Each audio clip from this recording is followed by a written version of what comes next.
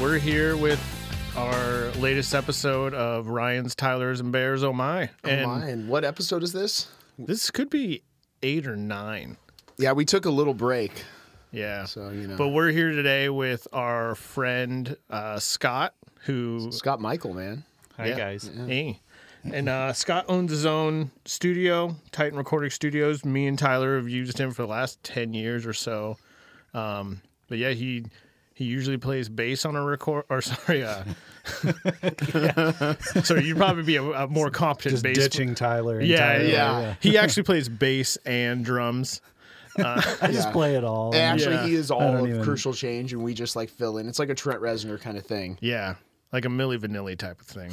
Yeah. But yeah, we're here with Scott today to just shoot the shit about recording and everything else. I actually did want to start with something, and this is me and Tyler want to know, Scott, why did you vote for Donald Trump?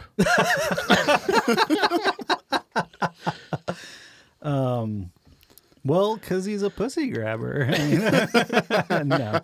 No. And that was tongue in cheek. Yes, we know Scott did not. I remember checking out after he got elected and just being like, that was the moment that I decided, like, I'm fucking done with social media. I'm done with this armchair activism. I'm done with it. Like, I get it that people want to, like, be active and you know, politically, you know, smart and intelligent and all that stuff. And it's just like, but nobody, you know, I'm either talking to people in my own bubble and I'm not reaching people who, you know, have a different point of view or whatever. And I'm just getting frustrated and angry. And it's just, it was making me really unhappy. So like, I like to be informed. I like to read news articles, but when it comes to like social media and shit like that, like the meme culture. Oh, and yeah. just, Oh, yeah. I they fucking get hate it, all man. of their information from fucking memes and shit like that. It's like, God. So yeah, Donald Trump was just like, you know, because I was very, I thought I was pretty good about being, you know, kind to people and not like, you know, making people feel shitty about different points of view or anything like that. And I didn't troll people or anything like that. But, you know, it was just, it sucked, man. Like, It was did like, suck, you know. I just felt like none of you motherfuckers listened to me. In fact, like, there were Bernie bros who I was friends with, or not Bernie bros, but they were just like Yeah, we know what you're talking hardcore about. Bernie Sanders fans. And I was like, yes, Bernie or bust. I voted for Bernie Sanders in the primary, but in the general, it's like, well, Bernie didn't fucking make it. Hillary did fucking win. She got way more votes than he did. I mean, she flat out fucking did. Yeah. And then people were like, no, well, I didn't get what I fucking wanted. So it was like, fuck you, man. Like, Yeah. so you're going to let Donald Trump.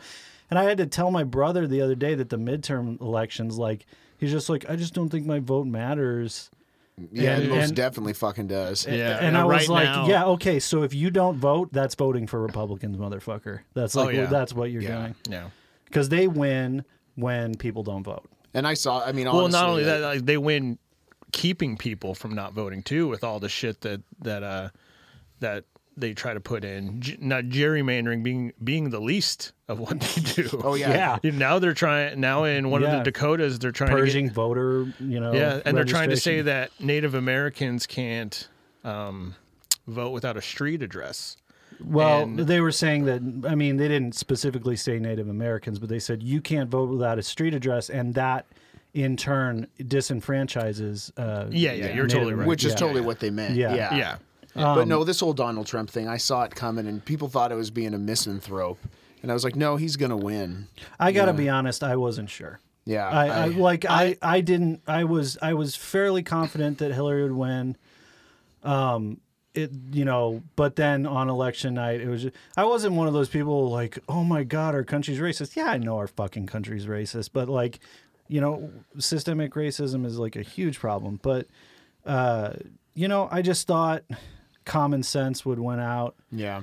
And I honestly, I don't blame Trump voters. I blame people who didn't vote. I blame, like, you know, fucking idiots who were just, or, you know, voted Green Party or voted, you know, it's just like people who made the argument that it's like, well, you know, it represents how I feel, and it's like nobody's listening to you, how you feel no through one your fucking vote. cares. Yeah. Nobody is getting. I could tell how this person Yeah. felt by voting for Jill Stein. Go fuck yourself. Yeah. Like, And I will say, like, too, like, so many people, me included, would have wanted to not have Hillary there, but, like, just have it be that way for a while, just to not have Donald Trump's Well, administration get and the that's- time. yeah, no my kidding. thing, At yeah. least kicking the can down the road. Oh, for what Obama's policies would be that fucking bad? Come on, man. Yeah. Like, there were things that Obama did that I voted for him, and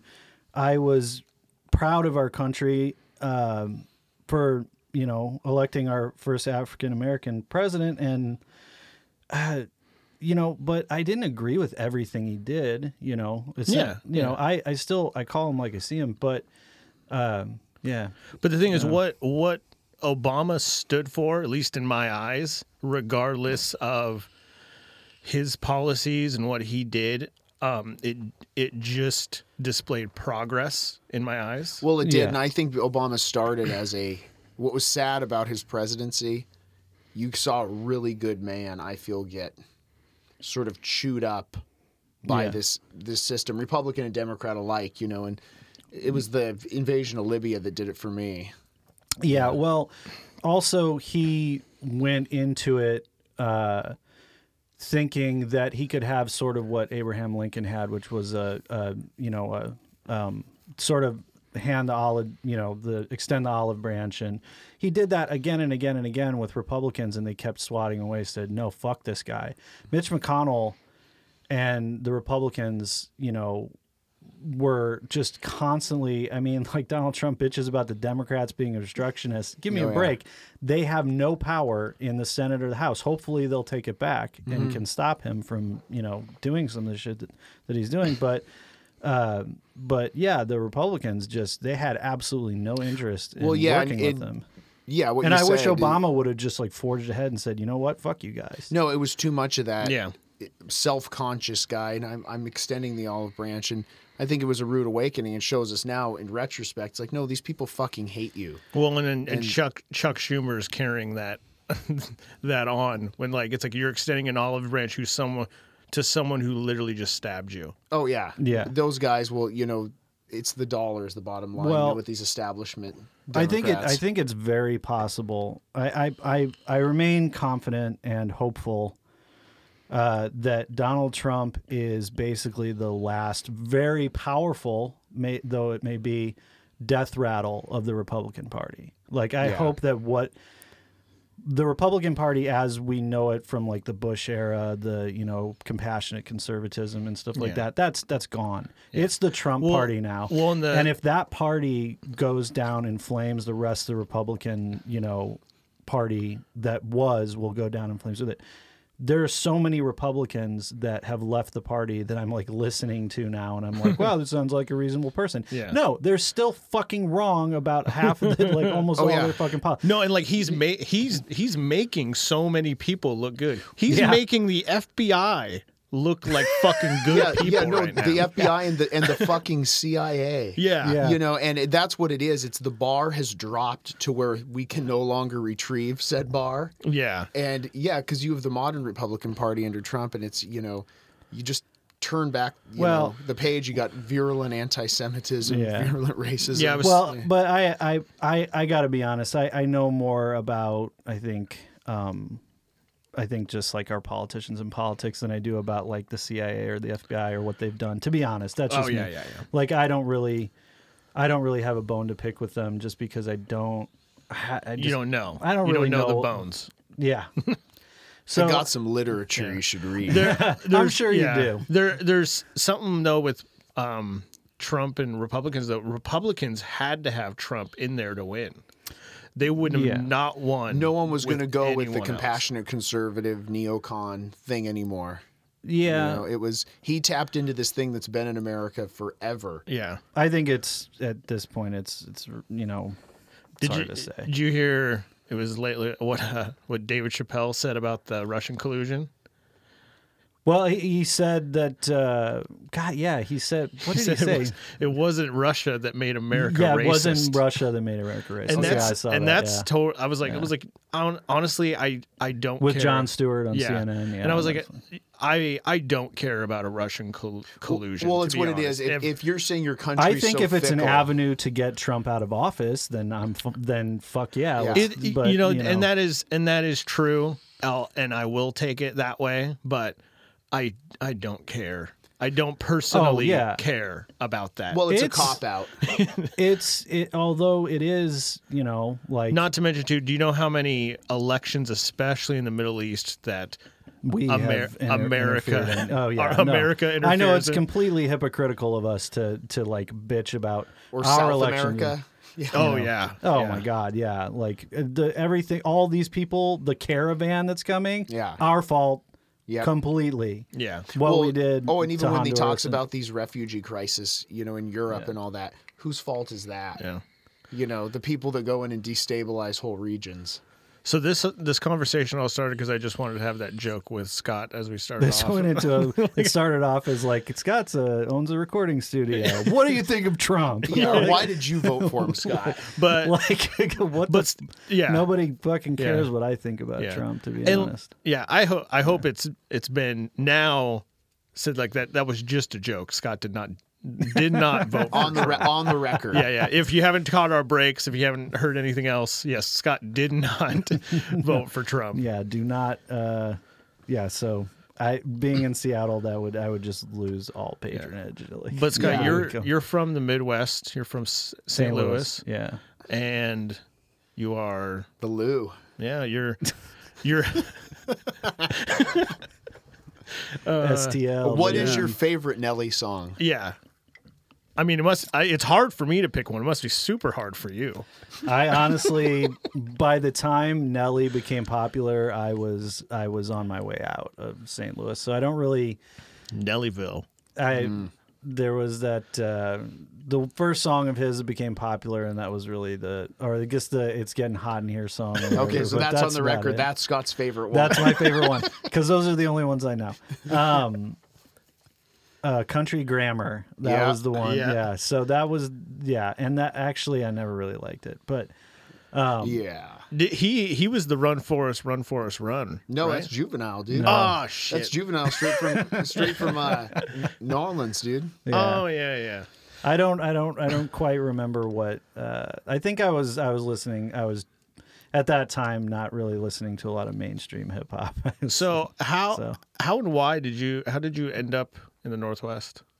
So I started off by when I'd finished school for audio engineering in Florida in 2002, something like that, it was like 2001. Yeah. Anyways, and then I went to kind of all over the country and worked in like, did like ADR work and automated dialogue replacement for like film and stuff like that. Yeah. Shit, I And- knew what that was. And then You picked up sounds on Ghost Hunters? yes, that's what I Did you hear that? It was like a no.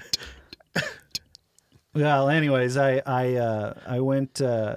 So I never really found a place that really worked for me, and I had a lot of friends that were in Columbia, Missouri, which is like the equivalent to Bellingham in Seattle. Okay. So Columbia is like an hour drive away from St. Louis, and it's a small college town. And I had lived there for a couple of years before I left to go to school for audio engineering, and I had made a lot of friends there, and they all just kind of like moved out here. And I missed playing music with them. I missed hanging out with them and stuff like that. And just kind of wanted to start over. I wanted to work in music. I didn't really want to work on like film audio and stuff Okay. like that. Yeah. And I wasn't getting paid well. The studios I were working at, man, I don't even know if any of them are still around. But anyway, so that's what brought me out here. First moved here and I moved to Bellingham. So we were right before we started recording. We were talking about your inabilities to keep a job. But like, how did that change with recording? That Well, you you were like doing it, probably. Yeah, the thing is like I think before. Yeah, but there's such a huge difference between recording and then all the school you have to go to. I think like in my mind, I'm like, cool, you just have to like press record, isolate a lot of stuff, and like, you're gonna make a record. And then no, you have to go through a lot of there's nerd stuff. There's a lot to it if you want to be good at it. Like if you, I guess, because I meet some people sometimes who think of it that way. Well, you just set up a couple of mics and turn up the faders, and you know it's all about having good equipment. And it's like, no, like there's actual some technical shit to this. Oh, I and, can only it's like- imagine. I used to laugh on the old music videos where you see like they're in the studio and the guy's got just the turn up- faders that are like And there's then- like 5,000 of them. And then in the middle of What makes me laugh is seeing like hip hop artists in a big, massive studio, and all they need is like a couple of faders, and they've got this 128 Oh, yeah. channel, Neve console or SSL console or something. remember It's in just like, Airheads when Tony Montana just puts Yeah. all the dials up, and I'm like, it can't be right. Yeah, straight up to Yeah. 11. yeah, yeah, the Lone Rangers. But you were talking about how Yeah. But you were talking about earlier, like it's like I'm not good with a boss. Yeah, well, I think it had more to do with actually had more to do with like I got fired from a bunch of jobs from like 16 years old to like until I had moved to Columbia, Missouri, where the money that I was making from work. I was lucky to be working a job where I actually really liked everybody. And my bosses weren't shitty. They were super cool and everything like that. But every job before that was like I had some really fucking shitty, hated their life, like manager and coworkers that were just like dicks. And I also wasn't keeping any of the money I was making. My family was pretty poor. So, not super like lower middle class, but so all of the money that I made just went to my parents. They took all of it. So I'm working a job. I'm not seeing a dime from it. Fucking golden child. I didn't give my parents shit out of my paycheck. Yeah. Well, yeah, it's just the way. Granted, too, it was my parents were fine. Well, I had a father who had MS, and Yeah, yeah. and my mother had always had kind of emotional and mental issues Yeah, yeah. in some ways. So You're a nice guy, Scott. Yeah, you're very nice. anyways, so whenever I think due to that and not really liking a job, not liking the people who work there, I was and I also, like they'd say something that pissed me off and I'd snap. But I think the last job that I got fired from, it wasn't because of my coworkers. My coworkers actually weren't that bad. But I was going to University of Missouri St. Louis and working, and like all my parents are taking all this money, and one day that I came in, there was a guy who had a big art portfolio with him, and it was a really small restaurant, and there wasn't really any place for us to put it. And I was like, I think the only place we could put it would be back in with the dishes and or whatever. And he's like, oh, I don't want it there. So we just went through all these different places. And he's like, well, what about the bathroom? Can you lock the door of the bathroom? We're like, no, we can't lock the door of the bathroom. So eventually, we find a place, he's like, I think it'll be fine here or whatever. And I'm getting really frustrated with the guy. And then finally, I wasn't serving at the time. I was more of like a bus boy, and seat them, or whatever. And seat him at his table. He asked for an iced tea. I go and get him an iced tea. I set it down on the table, and he's like, can you take that back? Your hand touched the top of the rim. My hand is all the way at the bottom of this cup. Yeah. He's just like, I think your hand touched the top. And I was like, okay.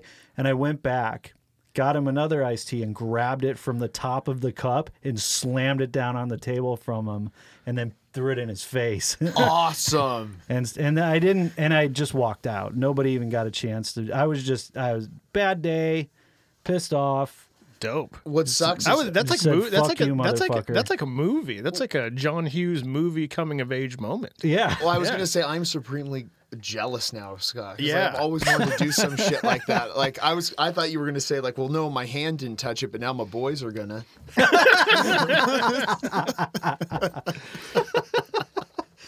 Yeah. And then See, the other jobs was just like being a fuck up, and they Yeah. fired me. So Well, that's Anyway. cool. The thought of Scott waiting tables is really awesome. It is. It's like, can I get you anything else, sir? do you have any subs? And you're like, God damn it!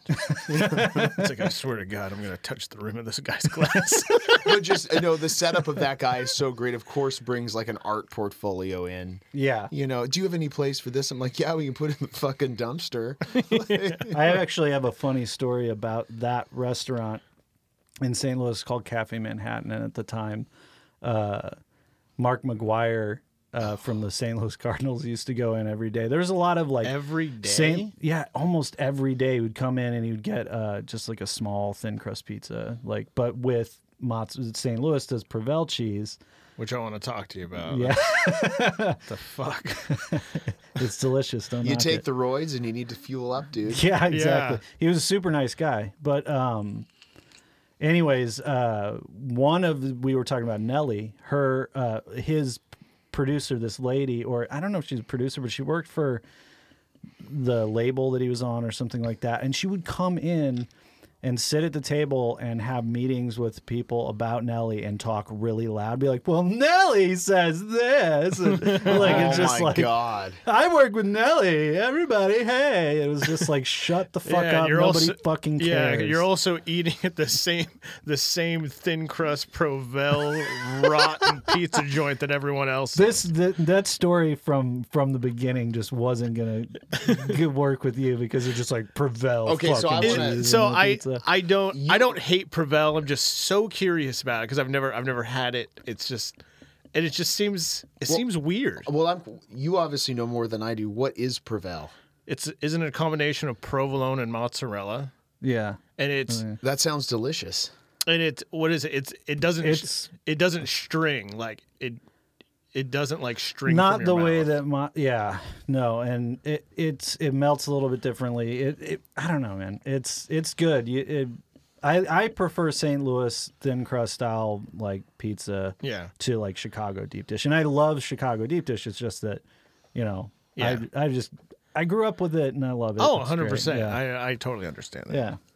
So It's funny. I guess and toasted ravioli. That's the thing. And gooey really? butter cake, toasted ravioli, So like St. Louis so what you just like cuisine.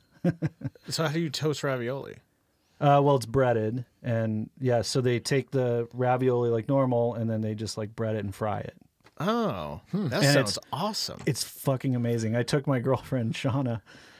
We went to St. Louis for my grandmother's 90th birthday, and just took her all around, and went to a few different places. And I was like, "You got to try the toasted ravioli," and she was like, "How have I not fucking had this before?"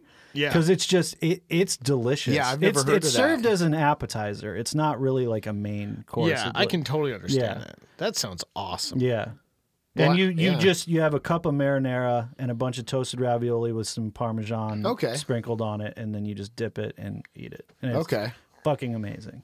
I guess on the Provel thing, I'm pleased to know that Provel actually is just a combination of real cheese. The name of it made me think it was like a I'm guessing. Like an I don't know American shit about cheese. cheese. Yeah, man. no, because Trent told us about it. okay. And because he was like, he's like, it's the only place in the world that like Provel cheese is, and Kraft makes it specifically for St. Louis. Yeah, I guess. I don't know. Yeah. Yeah.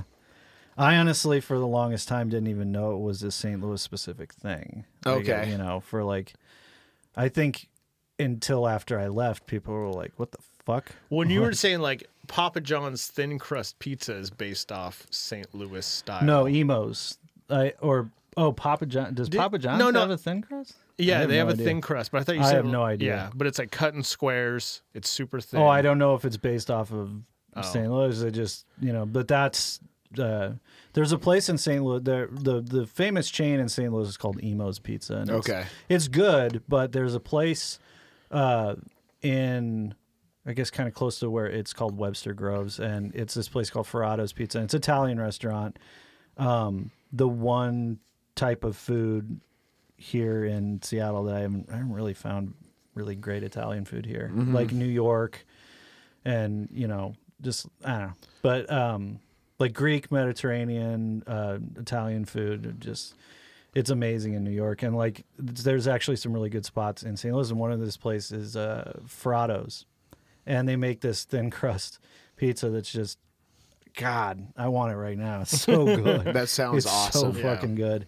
It's crispy. It's just it's amazing. Anyways, we're definitely getting into our 30s that all we want to talk about is food. It also helps that, like, I mean, I guess that's all me. I'm like, tell me about. Well, no, I didn't eat much tell me today, so about I'm like, food. I'm hungry Tell me now. about cheese and like their Please tell preferred me style more of about food. Yeah.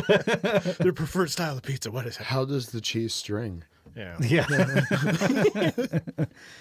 Yeah. So anyways, but You came out when you came out here where you're like, I'm gonna do my own studio. Did you come out here jamming with friends and you're like, no, I came out here and I got a job at Binary Recording Studio up in Bellingham, owned by Bob Ridgely, and he's still there. Yeah. And I'd always intended to eventually make it down to Seattle and look for like a studio to work at down here, and it just didn't work out that way. So I ended up. We moved into a split level house in Lake City, my girlfriend and I and a couple other friends. And we kind of switched roommates and stuff a long time, for a while. And, just set up the whole lower floor of the house into the studio. And then the lady who was renting to us, said, well, this place she bought the place originally. It was eventually going to be a home for her parents in, I think, Taiwan to retire in. Okay. And so they were ready to retire, and she's like, time to go. So we had to look for a new place, and my brother had moved out, and my girlfriend and I had broken up. My brother and I found this place and moved in, and then my dad kind of moved up, and he was living in Tacoma. And he got really sick.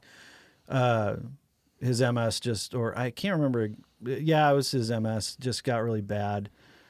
And so he moved in with us. And so it was my dad, my brother, and I for a long time until my brother moved back to St. Louis. And now, so besides running the studio, I'm sort of a caretaker for my father. Okay. Until, I guess, whenever my girlfriend and I move in together, and then I have to find a place for him to go, Yeah. which is coming up eventually. But he's getting up there in years, so but yeah. Well, yeah, and Yeah, that's tough. why we probably sound a little more crisp today. We're actually recording from Scott's studio. Yeah, I mean, for us, I mean, this is all out. This is professional. Yeah. I mean, I'm sitting in the booth with you guys and not looking at the screen and listening on my super fancy monitors, so I have no idea. I think it's coming out. It's probably fine. I'm sure. It sounds Yeah. good. Yeah. But anyways, yeah. So yeah. But yeah, that's when pretty did you much start it. Titan itself? So that, God, I guess that would have been 2004 or 5, Okay. something like that. When I finally just I just gonna do this on my own, and man, it was so hard at first. I was like eating mac and cheese and borrowing money from my family. Luckily, my parents, my dad had always said, just do what you love, the money will come, and it's like, well, I'm still waiting on the money, but I'm doing what I love, and I'm doing better financially. Like, I've been around for a while, and I've built up somewhat of a reputation, I guess. So yeah, I'm doing okay now. But at first, the first like 2 or 3 years were just a nightmare. I could imagine. Yeah. That would be tough. It was hard. That's awesome too. Like your dad gave you that advice, but I honestly, I hate that slogan that at least me and Tyler's Yeah. generation clinged on to.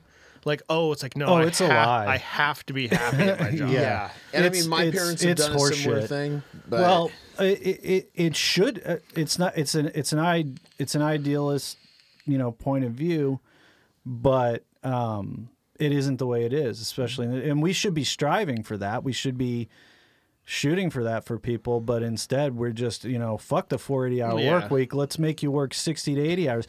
And that's the other thing, is unemployment. There's the economy's doing well for who?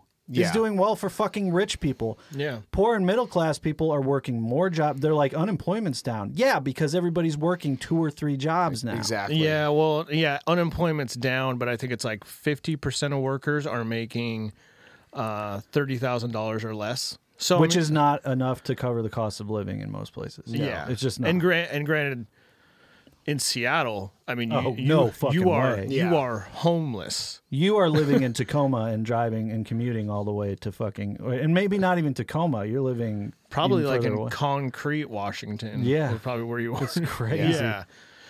So the statistic, how unemployment's at an all-time low. Yeah, I'm sure it is, but the wages have not grown. Yeah, it whatsoever. doesn't make any fucking difference. It's like people need to work, people need to survive, people need to live, and people aren't lazy. They're Mm-hmm. they're going to do what they have to do to get by. There are people who are working multiple jobs and living in their fucking car in California and shit like Oh, that. yeah. Even here.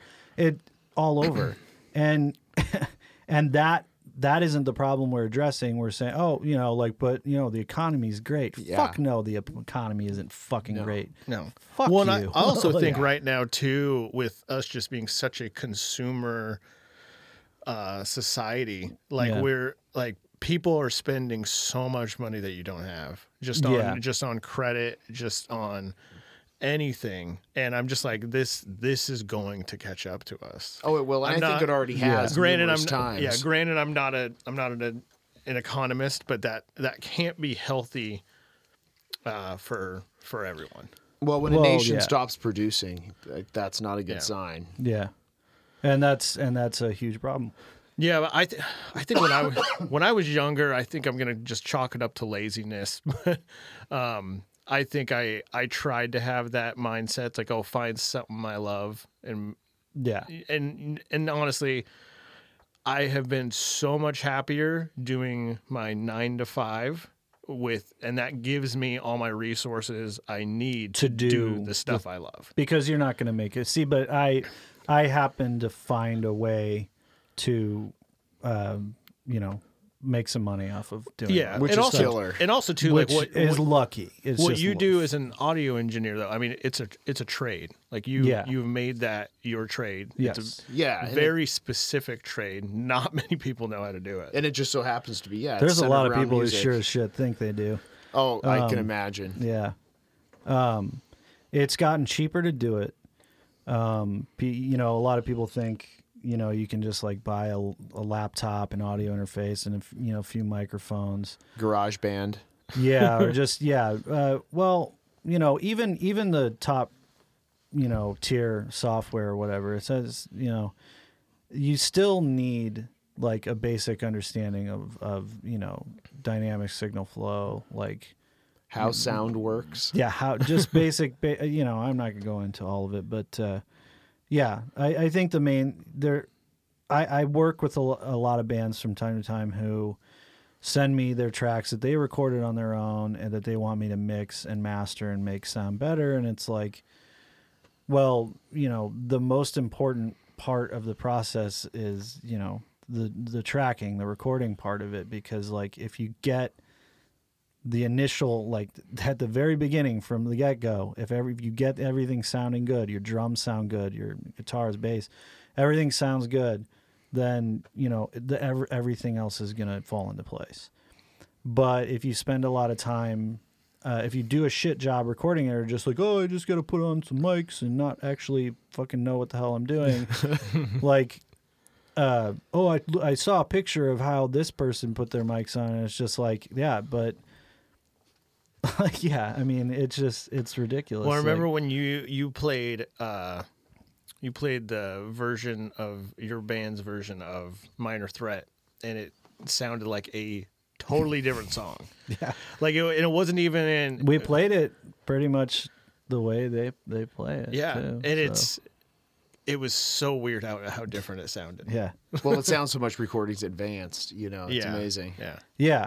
And so that is true. Like you can be a complete novice and not know anything about it and get a decent recording. But you can't, but I mean, if you don't know what you're doing, it's hard to get a professional sound. Yeah.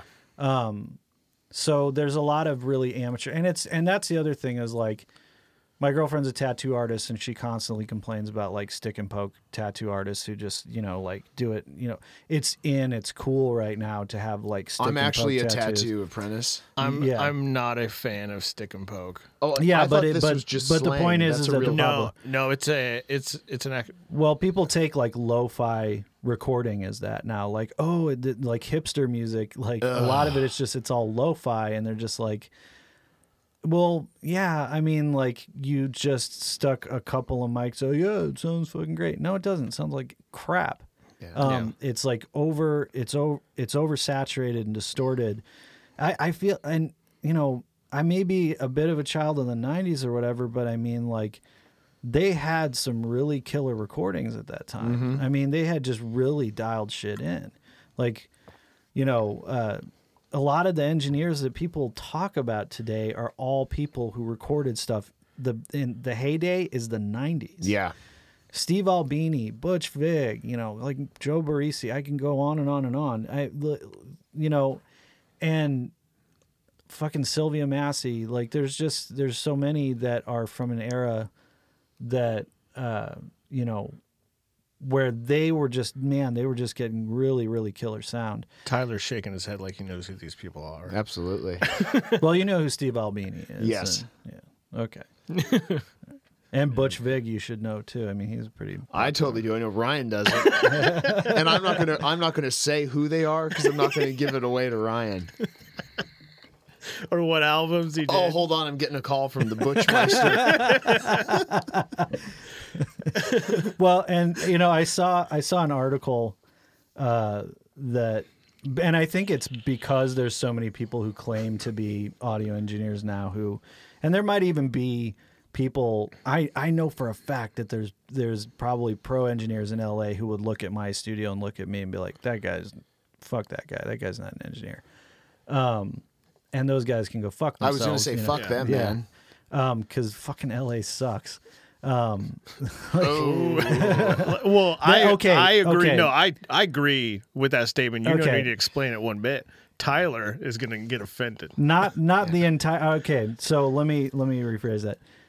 The music scene in LA, the engineers. Yes. I agree Like, with okay. you. Yeah. Yes. Yeah, No, all right. there's a lot of things about LA I hate, Yeah. but I don't slag off a whole region. Yeah. Okay. Well, I just did. But anyways, New York's way too competitive. Nashville is, The new hipster capital of the it's world. just nuts. Yeah. And I'm not, so Seattle at the time when I moved here, it was sort of a hub of where, a lot of the music that I grew up loving came from. So it seemed like a really good place to be. I don't know quite how I feel about the music scene here these days, but every place has their ups and downs. you Yeah. know?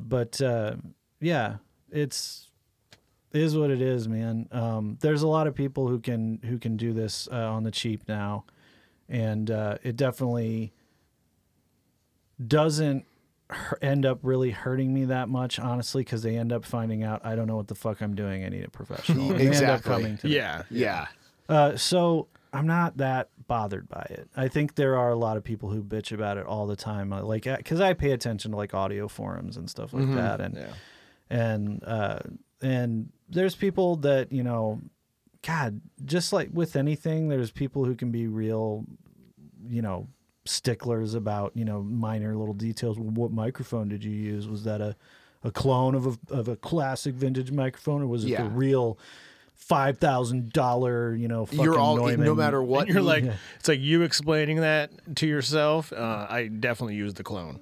Yeah, yeah. I'm not going to spend that much on a microphone. Yeah, those microphones are great and everything. It's just that when I was going to school, one of my favorite instructors, his name's Todd Childress, he said to me, one of the things changing the industry more than anything is how really great microphones have gotten cheaper. You can get like a really good sounding vocal microphone or drum microphones for a fraction of the cost. That's what's really changed things. Well, technology always catches up to the cheaper. Yeah. Like that's why. if you like technology, Well, there's a company. Have you ever heard of like Neumann microphones? Yeah. So one of their flagship microphones is a U87 or whatever, and it's like a $3,000 microphone. Well, there's a company called Warm Audio and a company called Stam Audio. They make clones of them that are like only about $500 to $800 or whatever. And most people can't fucking tell the difference. Yeah. And most of the time, the people who say they can tell the difference are full of fucking the shit. blowhards, man. Yeah. Or, the Neumann sounds so much better. And it's normally somebody who bought one and just doesn't want to have buyer's remorse. Oh yeah. Like that's 9 times out of 10, that's what's going on there. Well, and people repeat themselves too, because what you're saying that goes on in these, engineer forums. Yeah. It's the same thing that goes on in a forum about a guitar, a forum about painting, cars. yeah. There's always a guy that's like, well, you actually should have had the blah, blah, Yeah, blah. there's always some fucking yeah. But there's always the very technical guys, and then there's always the very just like sort of like music oriented guys, like in the like how does it feel and stuff like that. And it's just like I'm a little in between. So I like the technical side, but I also care more about, I don't care about like all the fucking like bells and whistles in the fucking microphone. Does it sound good? Yeah. That's what's important. So to me, if I can't afford to have like, if I have something in my studio that's completely useless, I get rid of it because I don't have enough space to have anything useless in this studio. I need to make the best out of what I have. Yeah. I love this studio, man. Yeah. Thanks. And I will say, obviously we're not sound experts at all. Like we've tried recording on a 4-track Tascam, Yeah. like out of high school. But you've recorded at other studios before. Absolutely. Yeah. And what I came to know from not only our experience at studios, this is going to sound like an advertisement for Scott, but it's I had like, good, keep on straight going. out of high school. I had my parents like they threw down a bunch of money, or at least at the time was a bunch of money to me to like, oh, go record here, and you're good. Oh, here's this guy, he's going to professionally record you, and like, it doesn't sound good, Mm-hmm. you know. And it was I when remember we that discovered you. That did not sound No, good. it sounded like it was underwater, and I'm like, well, this would be cool if it was a shitty '80s recording, Yeah. but this is 2005. Yeah. And it's not. Well, I got to be honest. There's a lot of. I mean, I'm pretty fortunate. I grew up enjoying listening to albums more than going to live shows. Mm-hmm. So people have a lot of great stories about live shows that they've been to. I don't have a lot of those because I spent a lot more time really just enjoying an album as a piece of artwork. And it didn't matter to me if it was vinyl, CD, tape, Yeah. whatever. Yeah. People argue about that shit. Fuck that. I'm totally yeah, with you, dude. just like honestly, the most Yeah. important thing about a record, a CD, a tape, it's the content. It's Exactly. the content on it, and Yeah. It's cool, I understand when somebody says like a vinyl, like, the artwork and all that stuff, and it's like, well, I understand it, but it's just not for me. Yeah, that's not the most. That wasn't the thing that caught. Like when I listened to great records or records that were sort of life changing for me or whatever, I'm not sitting there like admiring the artwork on the fucking cover. I'm admiring the sound, Exactly. and the songs, and the message, and the feeling, and everything like that. So that I spent more time admiring that, and I always wondered how did they get it to sound so good? Like on these albums that I really love, how did they get it to sound so good? And that's why I ended up doing what I do. But but in the event of not having gone to a lot of live shows, or when I did, I always like had earplugs, is that my hearing isn't very damaged. Yeah. Everybody's hearing over their life, whether you like it or not, is gonna Definitely. degrade. Yeah. But there are a lot of guys in the 80s, from the 80s, engineers, old school engineers. And I find that a lot of those guys, as they get older, they are still doing things in a very old fashioned way. I mean, like, that's why there's still people who are just like, whoa, analog sounds better. And it's just like, well, shut the fuck up. It's because you don't want to learn how to because they're both good. It's just, it's a different animal. Yeah. Mm-hmm. And if you know how to do both, then the better off you are. Because, I mean, I worked with analog tape, and of course, it sounds good, but it's a pain in the ass to work with. I don't like working with. I mean, and you can make arguments about, well, it forces the band to, like, you have to be good, like, on that take or whatever. And it's like, I don't care so much about that. Yeah. But I mean, that's great if a band is good. That helps. Yeah. Of course, you want the band to be good. But yeah. So I don't have any problems with that. But a lot of those guys from the '80s, like I was saying, they have they were sound guys. I meet a lot of guys who were live sound guys. Okay. And then became recording engineers, because a lot of the same principles apply, but it is a different animal. Recording in a studio versus live, because I've met audio engineers that do live sound, and live sound is more their thing because they really just can't tackle the recording thing. They can't figure out how to get that sound exactly the way they want it. They struggle with that, and sometimes it has to do with like hearing damage. Yeah, I can see that. So their stuff ends up sounding a little bit muddier. A lot of their high end is gone in their hearing, so they crank the shit and make everything just overly bright. Okay. So yeah, but going back to you saying like you didn't have any, any, but about show experiences. I always find, and like I came to this realization. I mean, I do. It's just I do too. I feel like Yeah. I was talking to my. I was also in the Midwest, and there was nothing fucking going on. I was talking to my girlfriend recently. I think I came to this realization a couple years ago, but like going to see a band that I really, really love does not necessarily satisfy me. Yeah. Because one, it's like I think at this point, like I've seen Sick of It All now 5-6 times. They don't come to Seattle very much. Last time I saw them, it was down in California, and they're still my favorite band, but going to see them really doesn't do anything for my life anymore. Yeah. And I feel like the only time I go to a show and I'm blown away or I loved the actual experience of the show is when I get to see a band I've never seen before, and I actually don't even know of them.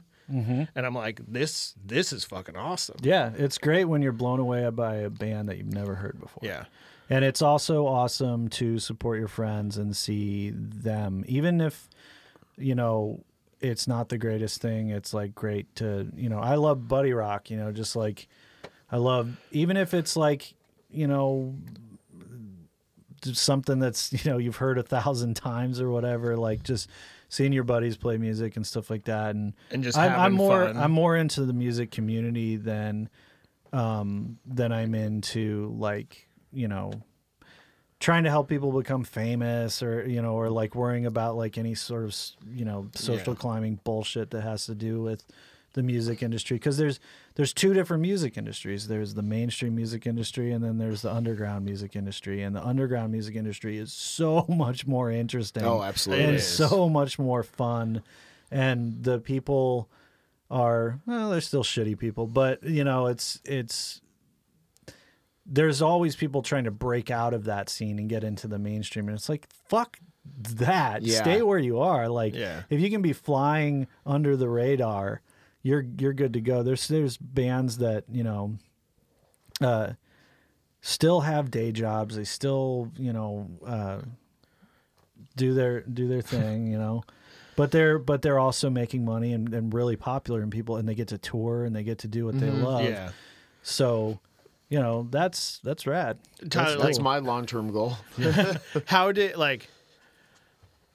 Can you think of any shows that you were just like? Well, I was gonna go on what you were saying there.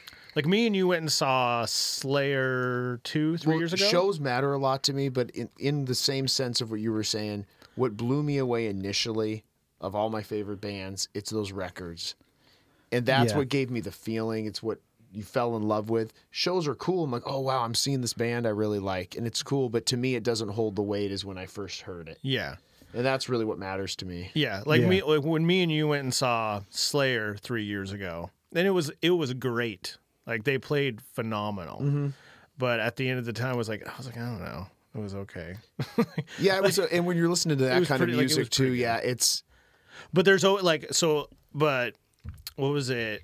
Last year we went and saw Brujeria, and Brujeria, sorry, and I loved Brujeria. They played so good. Oh yeah. But the thing is, when my mind was blown, it was when Cattle Decapitation was playing, because one, I've never listened to them before. I knew who they were, but that band plays something so different. Absolutely, I agree with you on that. I will say with Brujeria, for me, finally being able to see them, it was like that rock star moment because I just loved the whole shtick of that band. Yeah.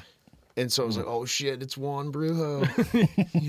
Yeah. But also, like, remember, like, when we took Frederick to go see Violent Reaction? Yeah. Who, like, Frederick's our friend. He has very little ties to any underground musical subculture. And we were like, oh, we got a band coming in town that a lot of our friends have talked about, so we're going to go see it. It was this hardcore band, kind of like Negative Approach, kind of like Power Violence. And knowing that I had no idea what they were going to sound like, I was absolutely blown away. Mm-hmm. It was so much better. My favorite band right now is actually was a band that I played a show with. I'd never heard of them. I'd never seen them before. The Blind Shake. Yeah. Yeah, we played a show with them at the Fun House. And they were on tour from Minneapolis, St. Paul. Man, I bought their album. They were just amazing live. Their album, their recordings just sounded so cool. So I've been just listening the crap out of the stuff. It's like kind of weird noise rock, surf punk thing. That's cool. Yeah, though.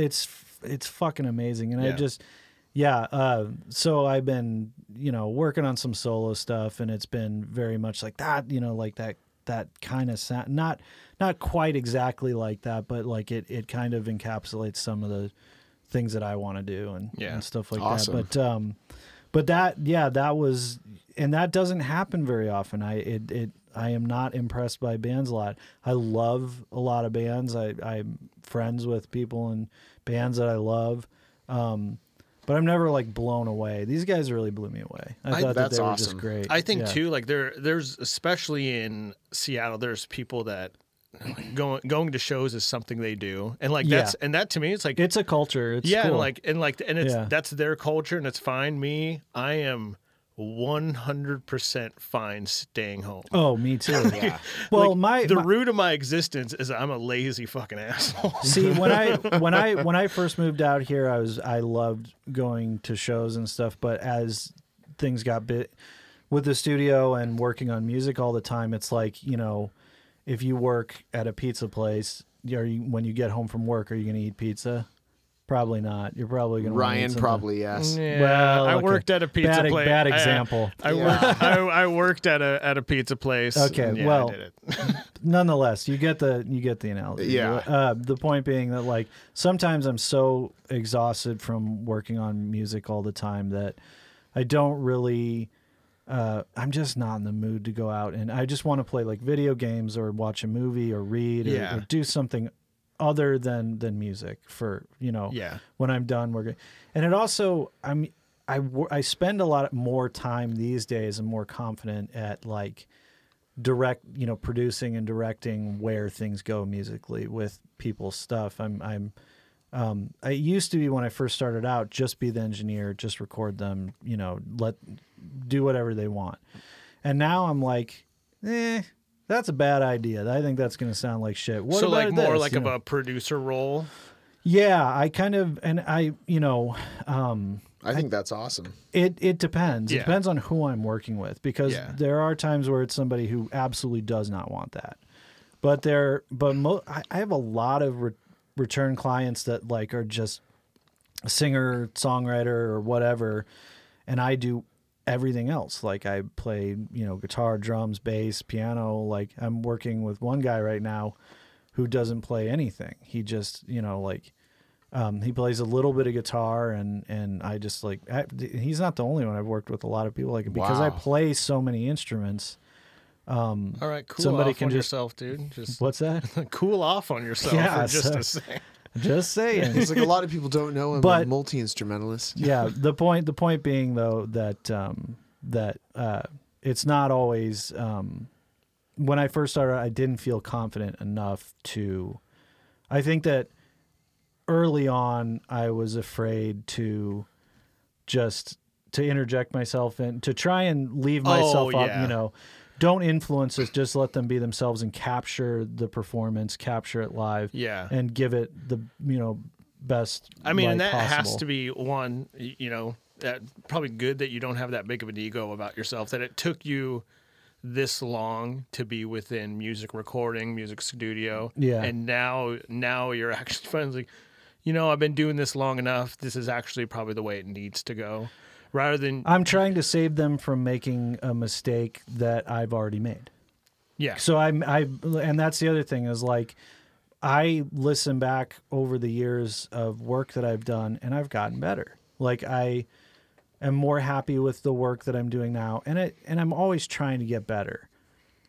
And you're never, you might as well give up and not be in this industry if you think that where you're at right now is the pinnacle and it can't get any better. Well, that's They'll you can always- say that yeah, about anything, I really. honestly, Yeah. hope people understand that can be said about anything. Yeah, because exactly. it's a poor outlook, Yeah. Yeah. But anyways, or don't, it's basically just like you have to be passionate about this. You have to like be when new microphones or new, gear or new technology and stuff like that is coming out, you have to embrace it and not just fight it. And I feel like there's a lot of audio engineers, especially old school ones, who've like fought it and instead of embracing it, they've tried to like push back against it and be like, no, you got to do it this way. This is better. And it's like, you know what? Like Well, I maybe think- instead of Yeah. fighting it, you should just embrace it or accept it that this is where we're going. I think it probably comes from a lot of like your guys' trade was like a lot of it. I want to feel like it's like self-taught or like it was also very exclusive. I was just going to say Yeah. exclusive because it's not like a thing like carpentry. Yeah. Yeah. There's not many people that do it, so of course they're going to guard. But I think like Exactly. in my job with installing water services and whatnot, I work with a water distribution district, but the guy that comes in who he taught himself everything. That guy is so reluctant to change. Yeah. But like the person who's kind of like me, who's grown up in that industry with people teaching me because I didn't know shit to begin with. Yeah. I'm totally cool taking on it. You have taking to on a new enjoy the learning part of it. Yeah. Like you have to enjoy the like.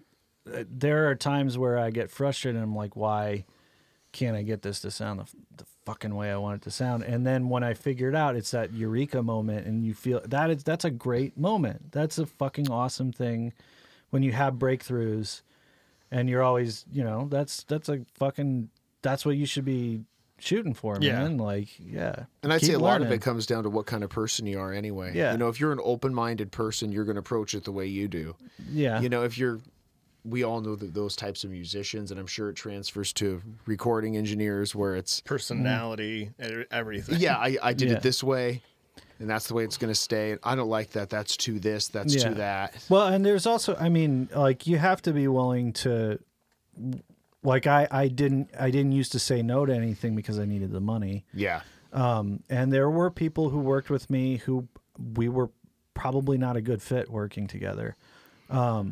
Have you ever worked with like an artist that had a producer as well. Yeah. So many times. Yeah. How's that experience? So my feeling is that, as sometimes you have producers who don't know anything about the engineering side of things, and sometimes you do. I actually prefer the ones who don't know shit about the engineering side of things, only because they're trying to be sort of an extra member of a group or be like a supporting role. A coach almost. Almost like a coach. They're not trying to tell you how they would do something. Yeah, I mean, I like reference material. I like, people saying like, oh, this one song, take a listen to it. There's something really cool that I think would be cool here. And then, check it out and I'll see if I can kind of, reverse engineer that. But when I have somebody when you get a too many cooks in the kitchen type of scenario, and more than one engineer, sometimes if there isn't like a, tier system, like first engineer, second engineer, or whatever, then you're going to have problems. Yeah. I had one session where I had a producer who had worked in studios, all over the country, but back in the 70s. Nice. And so he thought he knew exactly how we don't do make them like things they used to. Yeah, things just weren't the same. And he just, he just stressed out the entire. He was a bad vibe on the entire session. Yeah. Because he was just, why isn't it done like this? Why aren't you doing things this way? And it's like, dude, you just need to let me do my job and shut the fuck up.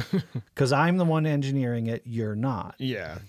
And I think that's something Well, that phrase should be coined. They don't make them like they used to, guys. Yeah. That's totally a thing. And also, too, it's like, I'm doing what I do. Shut the fuck up needs to be coined, Yeah, and too. that's not necessarily my reaction isn't necessarily always the proper etiquette or anything like that. But like, if you're working in a major fucking recording facility, like, Abbey Road or fucking if you're working at like Robert Lang or something like that, I'm sure that shit doesn't fly.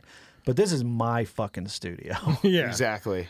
But I mean, too, whenever we record with you, I'm just like, well, Scott, like, you know what you're doing. I don't. Like, I don't. But, yeah. And it's the same thing. We're also pretty always humble get the musicians, best, though. Dude. Yeah. Like, I always get the honestly. best product out of the artists who just they come in and they do their job. Yeah. If it's your job to play the guitar, play the fucking guitar. And like, you can, if something doesn't sound right to you, absolutely say something. But, how you're going to get there, that's probably not the advice that you have. You probably don't have that know-how, It's like, and I don't know. It depends. Sometimes it just depends. The client and the engineer have to have a good rapport or whatever. So that's, otherwise it's just a shitty experience. And I just try and make this is a different type of studio. There's probably people out there who prefer to go into a studio that looks super fancy and just has every piece of gear and all of that shit. They're just like, that means we're going to get the best product. Yeah. And that couldn't be further from the fucking truth. And that's what I hate. And I don't even like the look of that stuff. And it makes me feel out of my element. And maybe that comes from being, I think being here in band. Seattle, yeah, exactly. A lot of people that I work with are like, they practiced in practice spaces and garages and are used to like shitty fucking punk shows. And so like, that's not to say, but just everybody that I work with, I think what they say is it just feels comfortable. It's like I'm just hanging out at a buddy's house. Yeah, I felt like if we walked into some polished, it's got the 1,000 fader thing, I'd be like, oh, like, well, first off, I don't belong here. Yeah. I've worked in studios like that. Don't get me wrong, that it's great, and the equipment they have is great, but it doesn't. But it's not you, and it's not. But it doesn't make a difference either. I mean, you needed that kind of equipment like 20, 30 years ago. Exactly. And it's true, you don't now. What I want to know, at least for you, what are studios' do's and don'ts on your list? Like, if a band comes in and maybe like you're ready to go. Granted, they're paying you for time, but if they start just like, Fuck yeah. If you're being unpreparedness is like the most annoying thing. If I was cool with just sitting back and like, cause the most common thing is I get a lot of hip hop artists who like, they find a beat that they like on YouTube. They come in, we load it in or whatever, and then they write their lyrics. And it's like, why didn't you write this shit before you came in? So I've actually sat there and just looped parts of songs back for them, and I'm like, I'm getting paid for it. Yeah, but it sucks. Yeah, because if you're gonna do that, you better be like the most awesome MC. I heard. Well, and I try and tell them, like, you know what? I try. Here's the other thing is like, I also try not to bullshit people, and I'm gonna so. I have kind of work on a less and less hip hop now. And the reason why is because they don't fucking need me. They don't need me. They don't need another studio. All these SoundCloud rappers and stuff like that, the way they're doing it, like there is really, really great sounding hip hop out there. And there's, and there is some types of hip hop, or depending on how you want to do it, where maybe you do need that sort of, professional facility, somebody who really knows what they're doing. But now you've got every fucking, jerk off with their fucking laptop who can just like make a beat on Fruity Loops or whatever, upload it, for which they do for free, and people just take them. And that's what they're doing. That's what they're doing with me. They come in here, they go on YouTube, we load up the fucking song, and then they, rap some verses, and we try and, put something cool together for them. And 9 times out of 10, they're using auto-tune. Mm-hmm. I wish hip hop would. They don't need me. They can do that with a laptop. So this is one case where in a lot of cases, if you just spend some time, researching it and learning about it, if you're really passionate about doing hip hop, you don't need to go into some professional fucking studio. I know people that came to me and then started going to another studio where, it was really professional, but man, I bet they were paying out the ass. And I'm sure the product they're getting is good, but they could have gotten just as good. Just the margin of difference between going into a professional studio in your buddy's house with a laptop. Exactly, is just not enough of a margin to like, that's, and honestly, like, I don't mean to be hating on hip hop or anything like that, but I mean, like, there really is not much to it. I wish hip hop would sample old soul. Well, I was going to say, again. like, what you need is someone to come in like Public Enemy back in the day, with the Bomb Squad, and they have all the, it's this thing looped over this, and then there's the real instrument brought in, and then there's this, and it's that all shit's rad. That shit's fucking awesome. Like, I would love to work on stuff like that. It's just that I'm not talking about all hip hop here. No, I love hip hop. It's just that we're talking about this. I new think we all can agree. this new generation of hip hop. Post Malone. Yeah, I hate to slag off an artist, but I just did.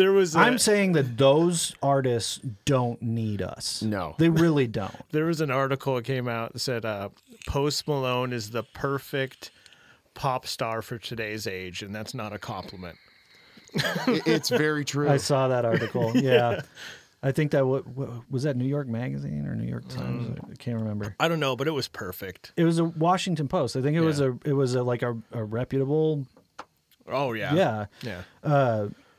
Anyways, yeah, but I listen. I've listened to that stuff, and it's not that it sounds bad or anything. There's nothing wrong with it. It's that it's trite. There's no thought to it put behind it. It's a dude who got stoned and just like randomly wrote some stupid shit that's like not even pertinent to his life whatsoever. Exactly. I think it was like Krispy Kreme, Froggy Fresh or whatever, who went on like, now he was totally trolling Daniel Tosh or whatever at the time, but the guy's brilliant. I mean, like he said, well, yeah, of course I'm going to talk about my car. I'm not going to tell people like I'm picking up ladies on my bike, or whatever. But that's the other thing about, I've said this many, many times. I know you guys have heard this before, but that I get, I'll get a band in here of like 5 or 6 people, and they're all very talented, but very humble and very nice people. And then I get one hip hop artist in here who has a bigger ego than all of them combined, and they don't know how to do anything. And they're not, and and 9 times out of 10, there's somebody who like can't even be on beat. I mean, and I have to like edit it and fix it and make it work for them and shit like that. And it's the content, like listening to music where you're just like blowing yourself up the entire time is not interesting to me. No. Listening to music where you're being misogynistic and calling women bitches all the time is not fucking interesting to me. Like talking about shit that just like, I mean, and you can say, oh, well, you just don't fucking get it. It's like, when I started growing up, I was in East St. fucking Louis, okay? I know what you're fucking talking about. Yeah. No, I wasn't any part of it, but I know what the fuck you're talking about. Well, also, you guys are all talking about something that's been talked about time and time and exactly. time again. And half of you are lying. That's the other thing. Yeah. Is like most of you grew up in the suburbs. Yeah. So shut the fuck up. For either of you guys, do you think anything about, and I guess you would, it's transcended into just modern pop music, but this modern rap, do you think any of it is going to last? I don't really think it is, but I think, I don't know, times come and go. We look back to this golden era of when we were, 9 and 10 years old, and you had these great hip-hop artists around, and they were huge. But when you think about it, they were like the first of their kind. Like, there's not going to be another like early Ice Cube. They're still out there. NWA, and they're all underground. Now that stuff all still exists. And that's all I'm saying is like the stuff that's mainstream, the stuff that like the younger generation likes. Like they're gonna grow like and it could be attributed to us getting older, but I honestly I pay a lot of attention to this stuff, and I don't think it's attributed to me getting older. I think that it's just simply like, you can make that fucking argument. Well, but I'm with you, because I always thought there was going to be a part of me that stayed young. Like I will always know what kids are listening to, just like the traits I think our generation grew up with. And now what the kids are listening to, I'm like, I don't fucking get it. But I think the truth is somewhere in the middle there. I don't think it's all us just getting older. Yeah. No, I don't think it is. With hip-hop that sucks versus other things, I guess me personally, I hate, the Post Malone shit, all this SoundCloud crap. Yeah. I also hate a lot of popular rock music and pop music. Oh, I find it it's all just disingenuous. There's a side to the rap angle, though, that I find a little more sinister in the sense that you had in the early to mid 90s conscious rap that was actually popular, very much saying revolutionary shit. And I think there's, not sound conspiratorial, but powers that be, especially in the record industry, that did not want to push that anymore.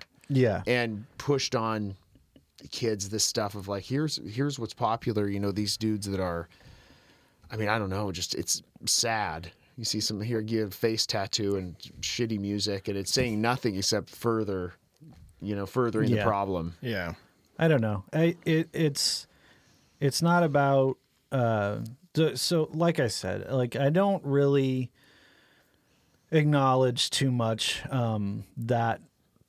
Like mainstream in general, what's going to happen in the mainstream music industry, I don't feel is in any way up to what kids think is cool or popular. I think it has more to do with what they want to sell. Mm-hmm. They'll sell it. Yeah. I think that they do market research and everything like that, but I don't think that. And if something becomes popular or whatever, they push it and they sell it. But I think that. For me personally, like that, none of that is going to matter to me for the rest of my life. All that will matter to me is what's up and coming, like in the underground scene, because there's still really great hip hop. I have one artist that I work with, and I don't do any of his mixing or mastering or anything like that. He's learning on his own. But he comes in, he does like 10 songs in 2 hours and knows exactly what he's doing, has everything written, just comes in, cranks it out. He just needs a good booth to like record his vocals in. Mm-hmm. And his lyrics are fan-fucking-tastic. absolutely Yeah. phenomenal. And he hasn't released anything yet, but he's working on it. And it's like, you know, he's very down. He's from Atlanta originally, so he grew up with kind of more the like Southern crunk style or whatever. But he's also younger, so he knows about like the mumble rap and the, you know, SoundCloud rap and stuff like that.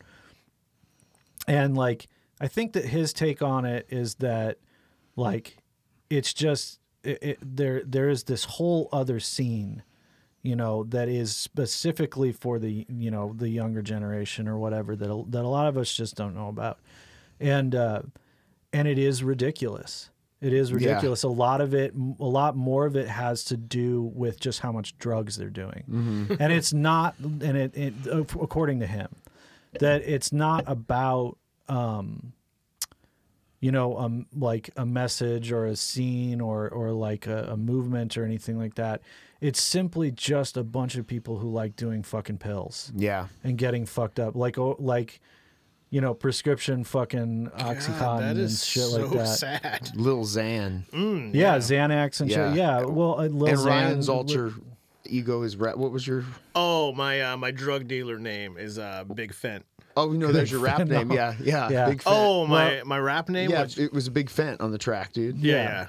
So from his perspective, which I think is a more accurate depiction of what it is because he's more in tune with it than I am, was that it's just a bunch of people like who are fucking heavily on fucking drugs. Yeah. Okay. I have and that's like it, you know, become a thing where they think it's cool.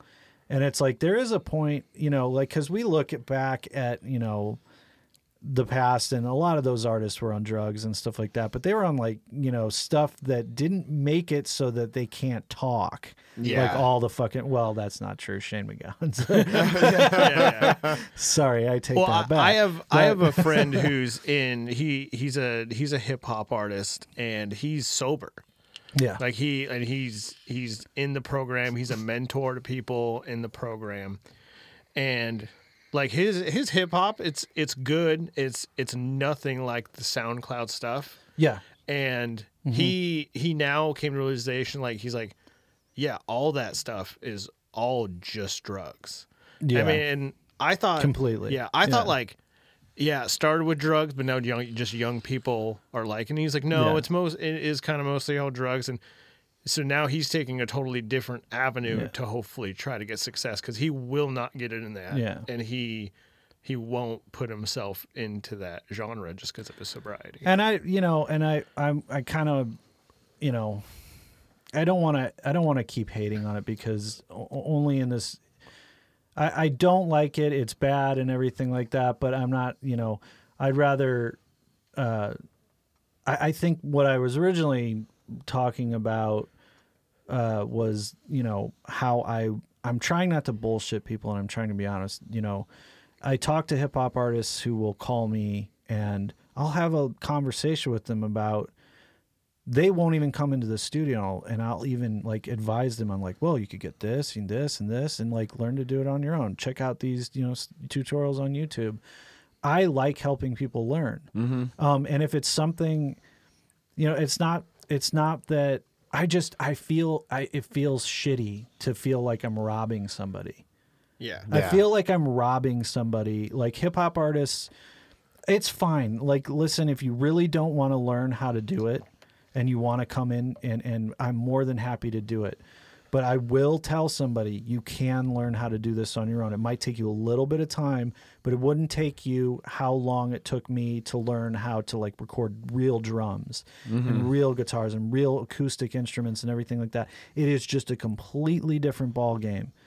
Recording like hip hop is like everything is already produced. Like the kicks, the snares, the hats, like all the synth sounds and all that stuff, they're all already perfectly like compressed and produced and everything and ready to go.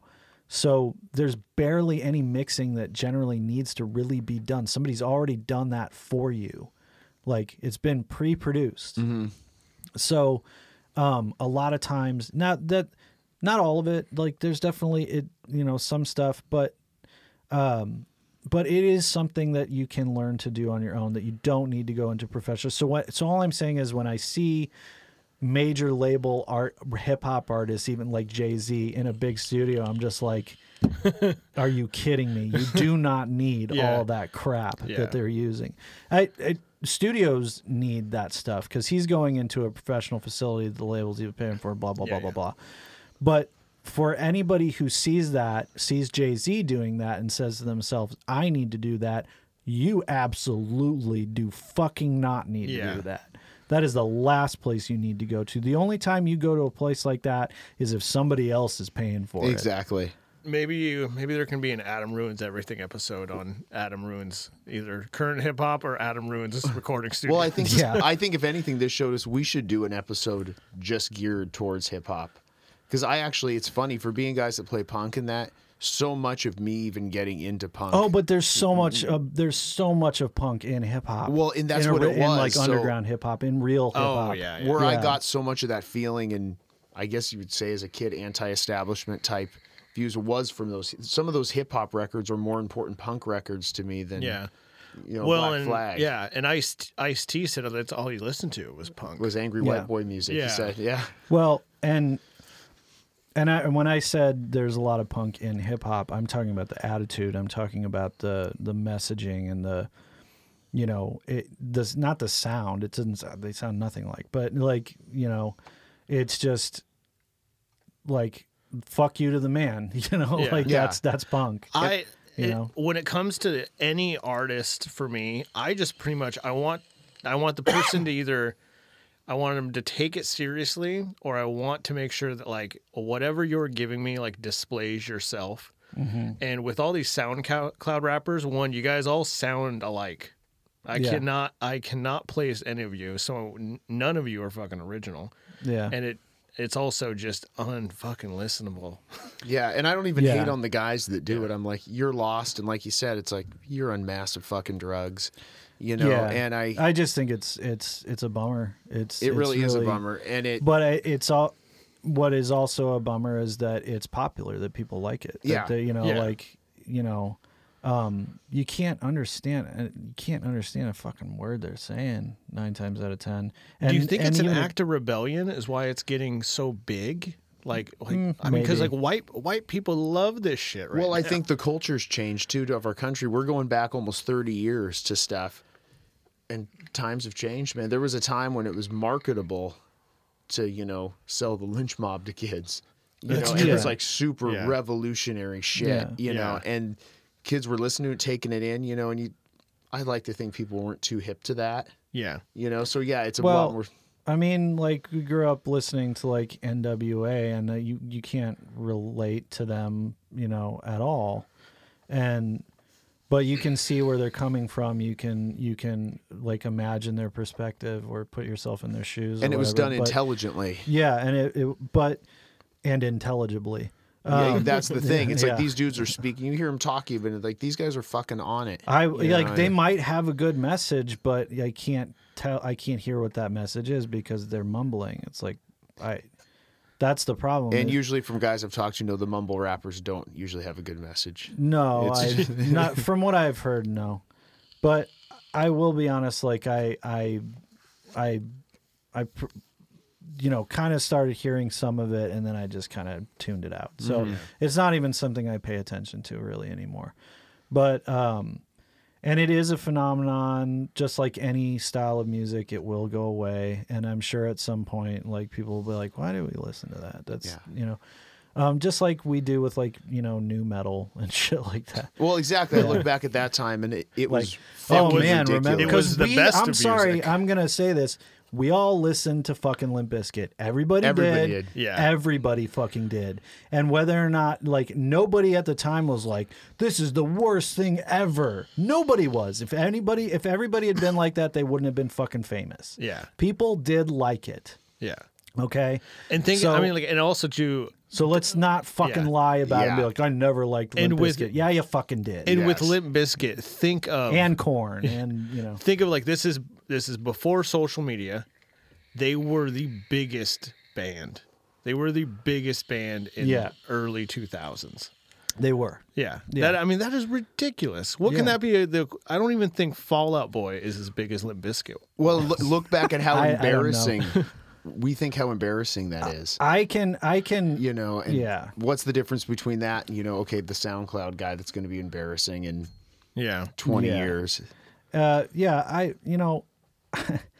I've listened. I like all music. I in the sense that I like all styles of music, but I think what eventually fucks a band like Limp Bizkit over is that they truly are pieces of fucking shit. Well, we don't know that, Like- though. Do we? Really? Do we though? Scott's face right there was like, what the fuck? Yes, we do know. They're horrible. Yes. Part of me, there's And I'm not talking about even them as musicians. I'm talking about them as human fucking beings. The one thing I Like- fucking hated about Limp Bizkit is if you see current interviews with them, because Yeah. they play now, which is apparently. which is ridiculous. That's interesting. I But didn't know Wes Borland will drop that he was like super into Minor Threat. Yeah, And I'm like, because fuck that you. to try and give them credibility, and that's one thing I've always hated. It's To taking be something. fair to Wes, though, he quit the band several times and could not stand Fred Durst. and Yeah. What sucks? though, he tried was to break always, free of it. I think that there was a part of him that despised it and knew that it was bad. And sad for him, he was my most hated member. When I'd see him dress up in that stupid shit in the contacts, I'm like, Oh, yeah. I'm like, dude, you're a fucking cheese dick dweeb. Like, I can't even, Get that shit off your Yeah, face. it's like, Yeah. don't wear a monkey suit. You look like a fucking idiot. Yeah. Yeah. And where's your dad telling you look like a fucking idiot? the only style the only real mixture of like hip hop and metal or punk or rock or whatever that has ever really worked and seemed really authentic to me was Rage Against the Machine. Well, exactly. And I think Yeah. what was so different about them is it's not he's an actual MC. He's Well, and actually also too, rapping. and you have a full band who is That shit's still fucking good. Oh, absolutely. dude. It holds Yeah. it holds it up. holds up. It's timeless. Yeah. Well, and Yeah. also, I mean, like I almost think it's gotten and better. Beastie Boys too, Yeah. I guess. Yeah. But I feel like, especially with Rage Against the Machine, I'll listen to it now and I'm just like, fuck. Like, why didn't I love this even more? Well, I when think was what's younger? it's I never stopped liking them, to be honest. Yeah. Like there was never a period. Like my when I was younger, I think that I was quick to like, this isn't cool anymore. Fuck that. But now I'm like, you know what? There are certain things like there was a period of time where I think, and I don't know if this is true or not, but it seemed like a lot of people were like, fuck Radiohead. I still like Radiohead. I still to this day like them. Gotta disagree with you on that. I don't give a shit what you think. I was never a big Radiohead fan yeah, either. I still like them. I think OK Computer is one of the most fantastic albums ever recorded. I think it's absolutely amazing. But that's that style of music. There was a time where I set it aside and didn't listen to it for a while, but I never said I didn't like them. One of my favorite bands of all time, Hum. I don't really listen to them much anymore, but I grew up listening to them. Yeah. And loved them and still love them to this day. But when I listen to it now, I'm like, I've kind of moved on. It's not really what I do. But Yeah. but every once in a while, I go back to it and I'm like, this is still good. I still like this. Well, and I think time has done Rage Against the Machine a service. Yeah, so Rage Yeah. Against the Machine, there was never a point in time where I was like, I'm just not into this right now. No, I'm into this. It's always fucking good. Yeah. That shit is rad. Just like Minor Threat, just like Bad Brains. And, just like a handful of other bands that in my life, like I will never, ever be, there will never be a lull in my like interest in them. Yeah, you really loved, or you probably still love, is Living Color too, right? Yes. Yeah. Yeah. Remember, you were like because I only knew them as a novelty of videos that would come on MTVX. Because I'm 5 years younger. I'm sorry, than you. those guys were dope as hell. But you were the first person to be like, no, that is an amazing band. Yeah. And I've listened to it and I was like, hey, he's fucking right. They man. fucking I heard ripped it. Cult, I heard fucking good. yeah, if you listen to like all their stuff. And Yeah, like cult, like everybody knows Cult of Personality. That's their, like this really fucking famous song or whatever. But I mean, like there's other cool shit, But that's the other thing is like I had a conversation with one of the bands I'm in, Very Serious. Jeff and I were talking about not releasing albums. We're releasing just when we finish recording a song, just release it. Just put it out there. I actually had the same conversation not doing with Tyler. albums, Well, and it wasn't. We weren't going to not do songs, but we were going to be like, let's just do EPs or 4 songs. Only because yeah, exactly. Only nobody has the attention span anymore. 100%. And then also too that the last full album we did, The Fire Next Time, that was it 12 or 11 songs? And it was meant to be, it was a conglomeration of, we had songs on there that were old as hell. Yeah. And then other ones that we were going to do with an EP with just your material. Then we combined it with another one. So it really should have been like 3 albums. Yeah, and I was telling him, it's like, 3 EPs. Yeah, some of those songs don't get appreciated enough because they're not standing alone. They're standing on this big piece of property instead of this small. And unless you're making like a concept album or something like that, there really isn't any point. So I loved 7-inch vinyl. Yeah, I loved because I had a bunch of it, just a bunch of local punk bands. There's something about them to me. They're just more fun. They feel more fun. Maybe because they're tiny. Yeah, I don't know. But it's 7 inches are just fun. It's like 3 or 4 songs on, and that's it, man. Yeah. Like, and maybe too, I think the album generation is dead. Yeah, but it's like, okay, like let me digital listen. is what caused that, and streaming and still Spotify and stuff like that. That's because people make playlists now of individual songs they want to hear, and I think that's great. I try to write music in almost that same sort of like, don't worry whether or not so much if a song is good, just keep writing, just keep going. So finish a song and then move on, start another one. Yeah. Finish that song, move on, start another one. Just keep going. I feel you. You're going to write some shitty fucking songs. It's just going to happen. Or ones that you're not so fond of. Nobody, like Prince recorded a song a day since he started, and like fucking 90% of that is never going to see the light of day. Exactly. And it probably because he doesn't want it to. He probably recorded some shit. He was like, man, today was a bad recording day. Wasn't his philosophy was like, I have a studio and I'm not living up to my potential if I don't do a song a day? I feel like he was very religious and he felt like God gave him a gift and it was wrong of him not to use that gift every day. Wow. So, yeah. What's your guys' opinion on streaming? Like, do you think streaming is a benefit, or will it stick around in the way that it is? Well, it's always going to be around. It's the future, but I think that we need to figure out a way to fairly monetize. Yeah. For artists, because the amount of work that people this isn't just music. This is all art. This is art in the United States. The art industry and the music industry is fucked. Nobody gives a fuck. I mean, like my buddy Matt Brennan, he used to live here in Seattle. Now he lives in Boston.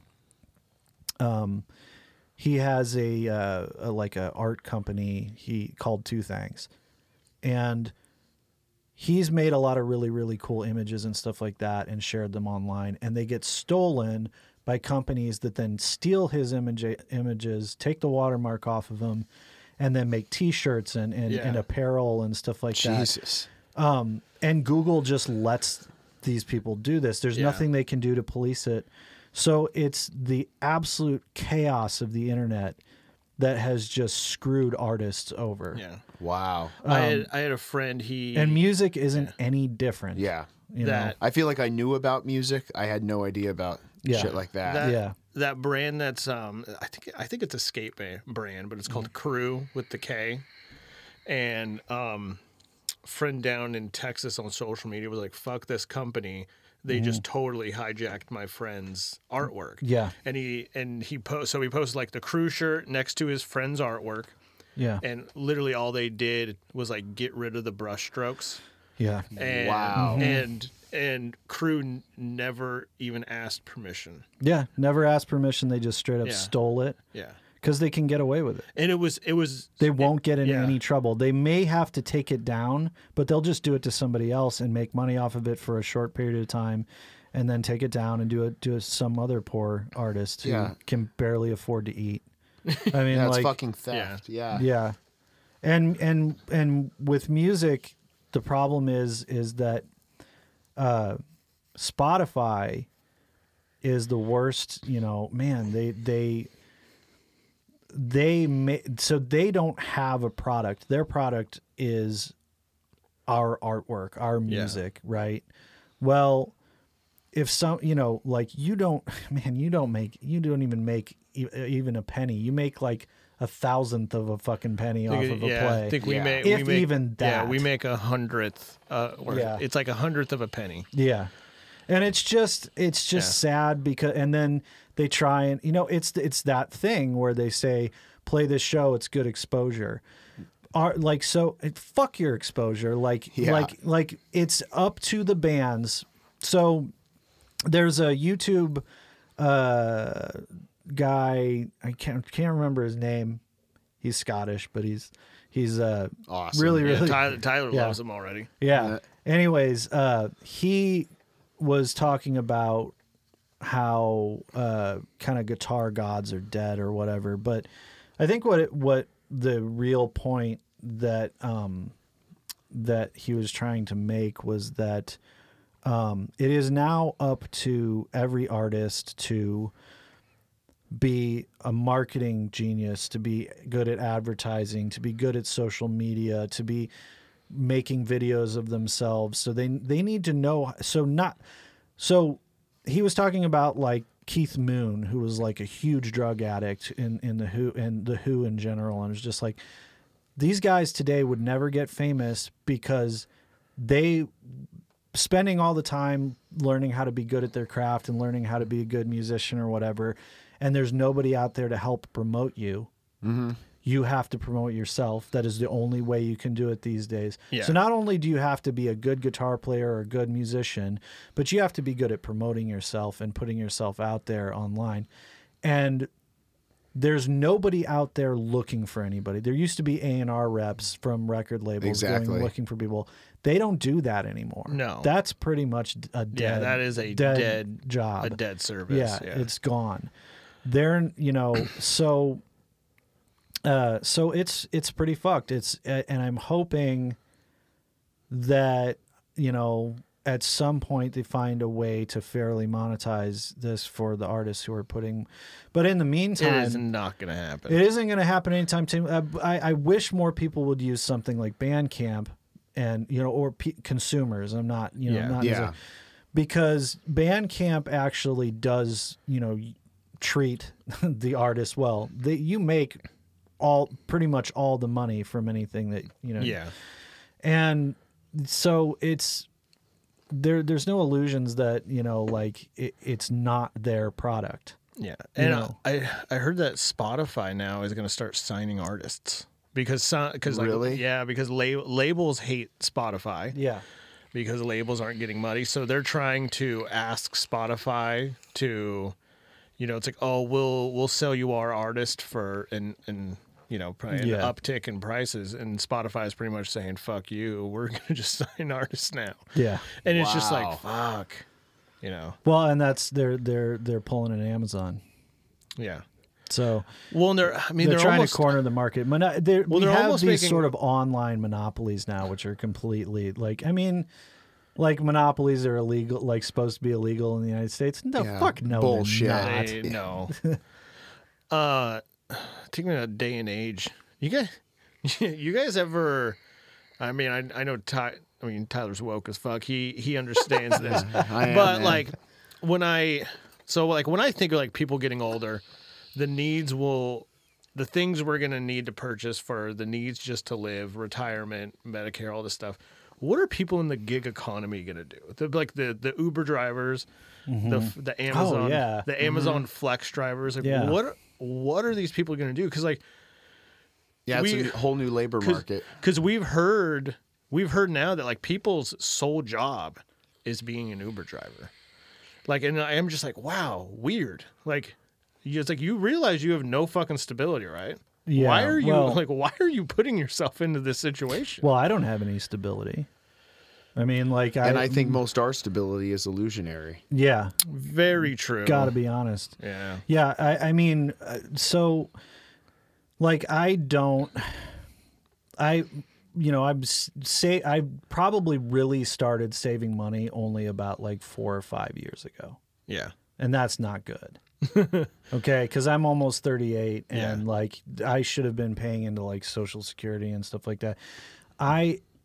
That just is just not going to be a part of my life. My investment is in the studio, and maybe someday I will have enough of a reputation or whatever to have continued, having the studio be run, maybe not by me, but by like I could hire people to do it or whatever. Kind of like what Robert Lang did here in Seattle. Yeah. He has a fantastic studio. He's got a beautiful house. But the guy's also got just like a shitload of money and came into the game at a time where, that was possible.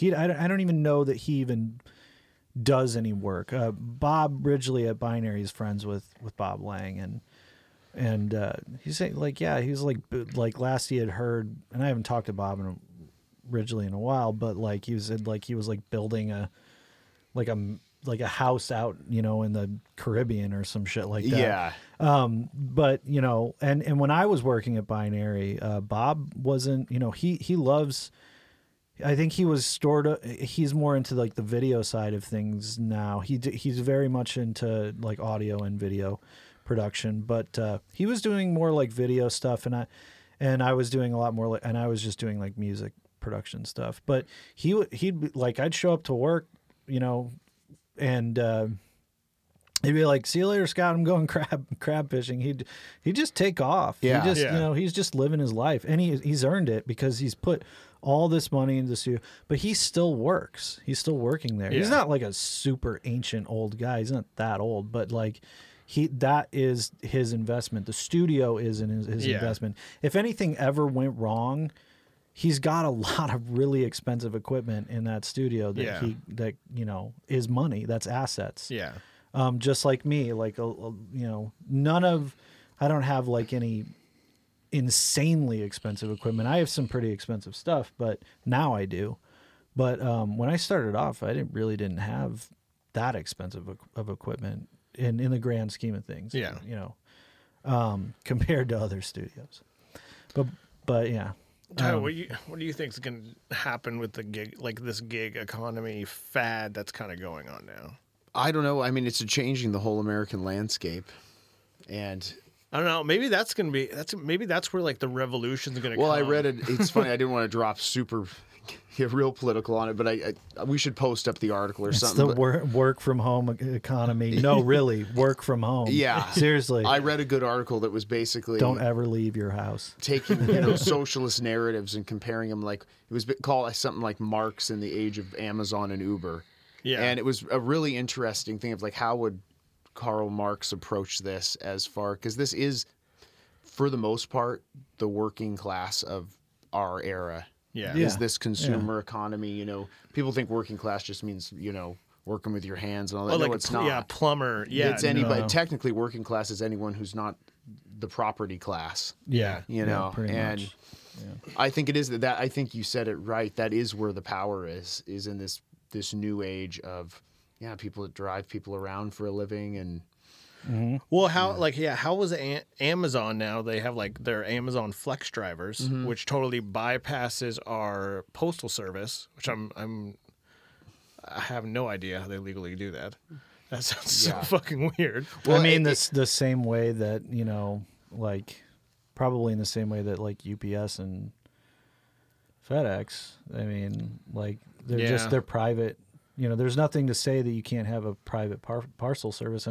You know, because there are them. Yeah, they exist. So Amazon just taking some of the shitloads amount of money that they have and just saying, okay, well, we're gonna be an all-in-one. Yeah. Just do it all our damn selves. And I think this kind of crashes our illusions of, oh, well, I thought, monopolies were illegal, or that there was some type of restriction in this country. And there really isn't, man. If you got the money, there's some things that like are really awful and worth fighting. Amazon is one of those things that people, I have friends. My friend Jeff, he's just like, I try not to buy from Amazon because I don't want to support them. But there's really nothing. I mean, we can't. I guess we could all say, all right, we're not going to use Amazon, but that's still going to have. The desire for that type of service is going to exist. Yeah. Okay. it will. So we need to find a way that makes it fair and regulates it properly. I mean, like, I'm not like, I'm not this huge, like, let's regulate the shit out of everything person, but I'm also not a like don't regulate corporations at all. I mean, that's what the Republican Party has done for years. And look at the effect it's had. Exactly. They busted all the unions.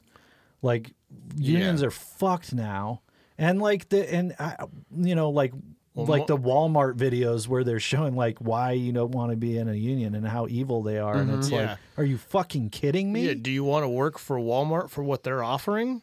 Yeah, yeah. And Jesus it's sort of like, Christ. and to clarify, a union gets their workers what's fair. They do not overstep what a company can't survive with. Yeah, well, and they definitely don't like the days of like unions like bullying people into coming into the union. That that definitely happened. Yeah. But it's like taking this incredibly minuscule problem and saying we got to destroy it, bust all the unions for this. And seeing the horrible fucking thing, truly horrendous things that corporations have done. I think out of all of the things wrong with this country and things wrong with the world in general, it's corporations. I agree. Well, they're just fucked. We talked about it is Amazon. Not a good way to run a we business. talked about Amazon on like one of our first episodes for a little bit, and I was making the point, like, listen, what Amazon does, it's so fucking awesome and convenient. It makes our life so much easier. Yes. But the thing is it should just not be a thing. And honestly, everything that they're doing is making us is like, you don't have to go to the store now. You can keep working. Yeah. Our whole exactly. Our whole busybody mentality now has been made by this type of thing. I think Japan is a great example of look at Tokyo. Everybody is in very, they almost live where they work. Mm-hmm. Okay. And they live in tiny little, they can live in these like apartments. Yeah. Apartments. Yeah. They're trying to make it so, and that is productivity. Like, we have put too much into productivity and the bottom line, and basically saying, like, it doesn't matter who we hurt. It doesn't matter how much money we're taking away from those who can ill afford to spend that money. As long as this number, this threshold that we have, it has to either stay there or go above it. It cannot go below. Yeah. If it goes below, then we're losing our shareholders' money. Yeah. And that's the problem, is like, it's a company's, goal, yes, should be to turn a profit, but not at the expense of and the profit margins are so Yeah. skewed to what Exactly. people actually make. And I think that article I was mentioning was saying the power of your labor, is worth 1,000-fold compared to what you see in return for it. Well, and think of... And Ford, for the piece of shit that he was, I mean, like, definitely saw that. But he made decisions like, like paying his workers more and not making them work quite as often meant they had time to buy his cars and they had money to buy his cars. Yeah. So not a bad idea. Yeah. You know? Well, it's so ridiculous because right now we're living in such like it just seems if you were to believe what you hear, you're either a socialist or you're someone who loves bleeding heart capitalists.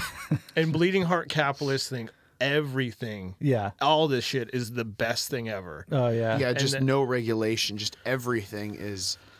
I think there is something valuable in all forms of of government other than like of an economic structure. Yeah.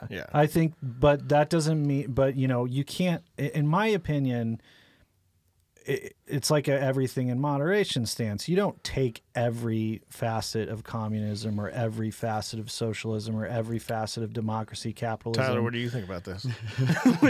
Tyler's like, no, you do. See, I don't you agree do with take that. every facet of socialism.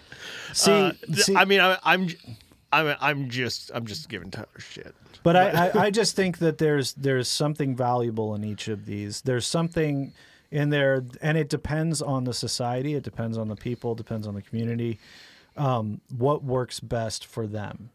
And I think that what we're doing is working horribly for us. Yeah. It's hurting. It is the people at the very top, they're just leeching more and more money from the poor and the middle class and just sending more and more people into poverty.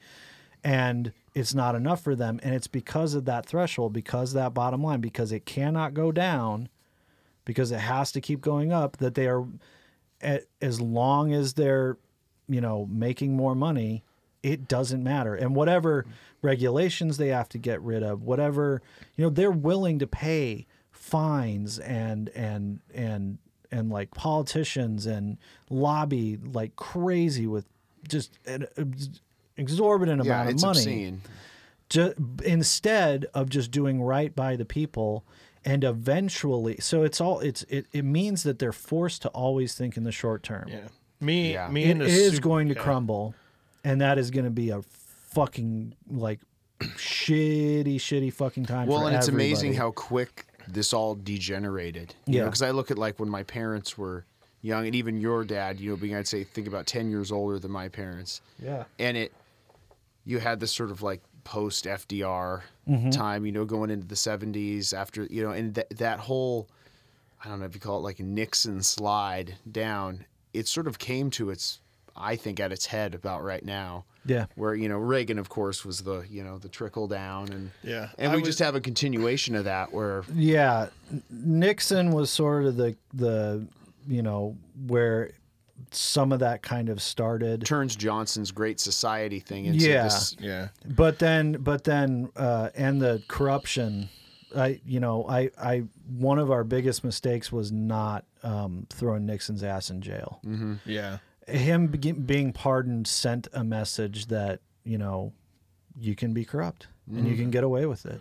I was talking to one of my supervisors at work, and he leans on the conservative side, but me and him were talking about how a lot of us here, like how great of a company Costco is to work for. Mm-hmm. Like at least that's what I hear. I mean, granted, I'm sure I've had friends that work there and they say it's great. Yeah. And I'm sure there are a couple bad apples. It looks terrible, but Yeah, whatever. exactly. Like they pay them well, they give them excellent benefits. Yeah. And for the most part, like it seems like a happy place to work for the most part. But we were talking about like how that's an exception. Like, why is that an exception? Also, too, Costco is a thriving company. Well, and it shouldn't be. If you took it on paper, you'd even see that Costco, what they give, these great benefits and great pay, is far less than the people should be getting. And then you have these places where they don't give even close to that. Yeah, and that's what I'm saying. It's like, okay, Costco is able to be what Costco is right now while treating their employees like that. There's like, why is that an exception? There's a Walmart is Sam's Club. Yeah, Walmart and Sam's Club are probably bigger companies. They're treating their people more like shit. No one has ever said, except in a propaganda video or a union busting video, that that Walmart is a great place to work. Yeah, everyone knows how shitty it is. Yeah, But like, why aren't they doing it? Yeah, I don't understand why they don't follow Costco's model because clearly it works. Yeah. I mean, they're not, a mega giant corporation like the Walmart, but that just it works. They are a thriving yeah. company. But that just proves that Walmart can do what they're refusing to do. Oh, they absolutely but Walmart, could. But we know. I mean, we know Walmart versus Costco. Costco, like on a national basis, like economically, the amount of money that they make versus what Walmart does. For the way Walmart sees it, what we're doing is working. But is it though? Because it's like it's not getting better for them. It's actually Amazon has kind of screwed them over. But you know who Amazon hasn't screwed over? Costco. They actually really haven't screwed over Costco. No. They're doing Why fine. is that? Because people always want 2-gallon things of mayonnaise. Well, I mean, and I'm with them on that. Who doesn't Yeah. want to just stick their fist right in that that brand new jar? Yeah, I use one of the jars for fist slamming, and then one of the jars for just mayo. Yeah. But no, going to Costco as a kid, there was like a generation to which I feel is like us being little where it was the hip thing to do to go to Costco. Yeah. So all families would go there, and I'm sure, and people obviously still do. But Well, we didn't have them. By the time I had left St. Louis, I don't think we had them. We had Sam's Club. Oh yeah. Yeah. And see, we didn't get Sam's Club till late. Yeah. Yeah. See, about 10 years ago or Midwest. so, probably. Yeah. And then you have like Seattle won't they won't even let Walmart in. Yeah, because build they're a not in Walmart. the city limits. Yeah. It's like Linwood, then Renton. Yeah. Yeah, exactly. And I don't know. It's a place I never really shop at. I've shopped there before to get work pants or something cheap, and God, it's a depressing place. That's It me too. is, It's always work yeah. pants because you Yeah. can get Dickies for half price, and it's Yeah. like Yeah. at what cost? But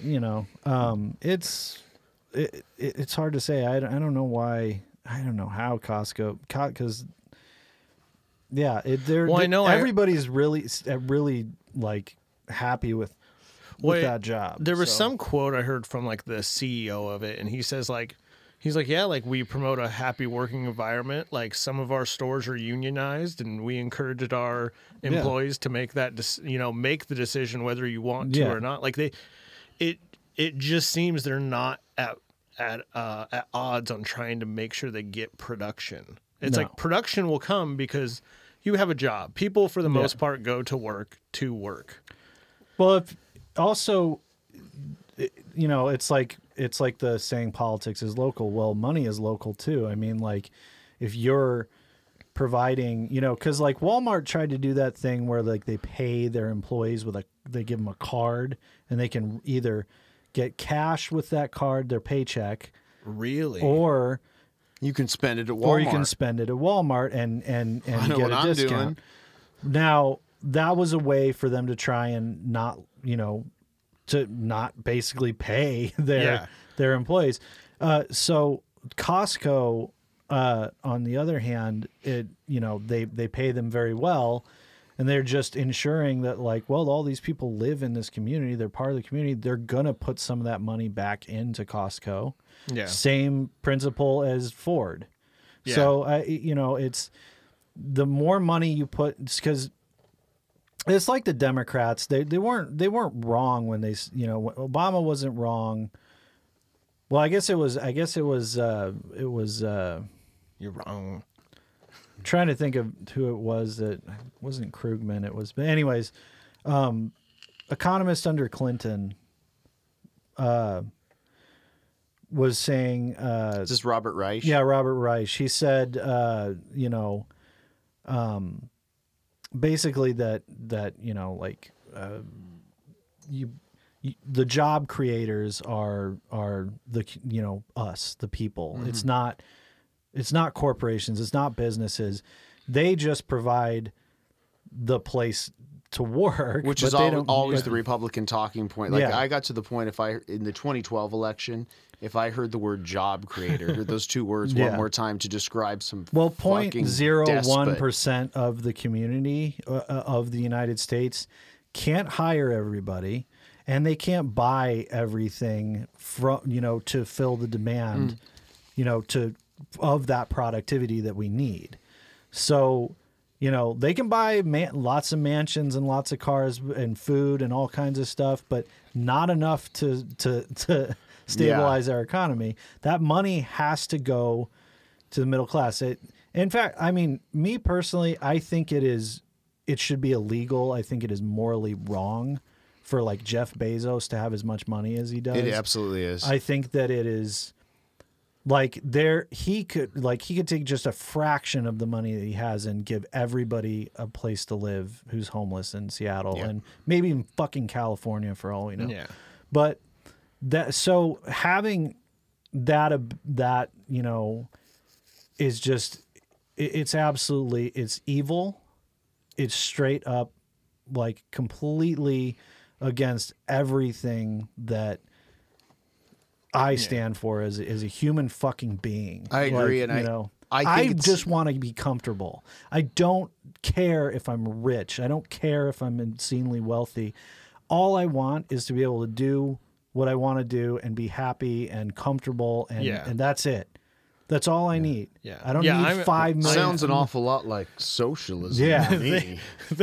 I was gonna think, dude, it'd be awesome if Bernie Sanders, if he runs again, like found the exact character of Joe the plumber, but just a commie. yeah, he's like sounds a little like capitalism to me. Yeah, he's like, I reckon.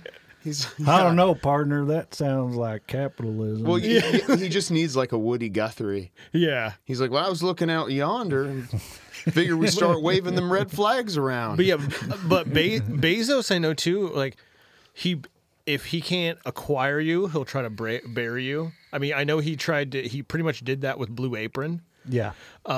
Because Blue Apron says like, no, like we want to keep our company because he offered to buy them. Yeah. They said no, we want to keep our company, and then so he pretty much created like 3 different ones that are the same option, and Blue Apron can't exist anymore. Yeah. And you're just like, dude, like what? Like why do you want your hand in everything? Well, mainly because you're a piece of shit. But it goes back to the corporate structure. It goes back to like this is the way corporations operate. It's not it. So you can make the argument that there's no humanity in it. It's a machine that's just doing what the well-oiled machine is supposed to be doing. That it's functioning in the way that it's meant to function. Yeah. Okay. And my point is that needs to be fucking torn to pieces and gotten rid of. Corporations should be fucking outlawed. Fucking end them.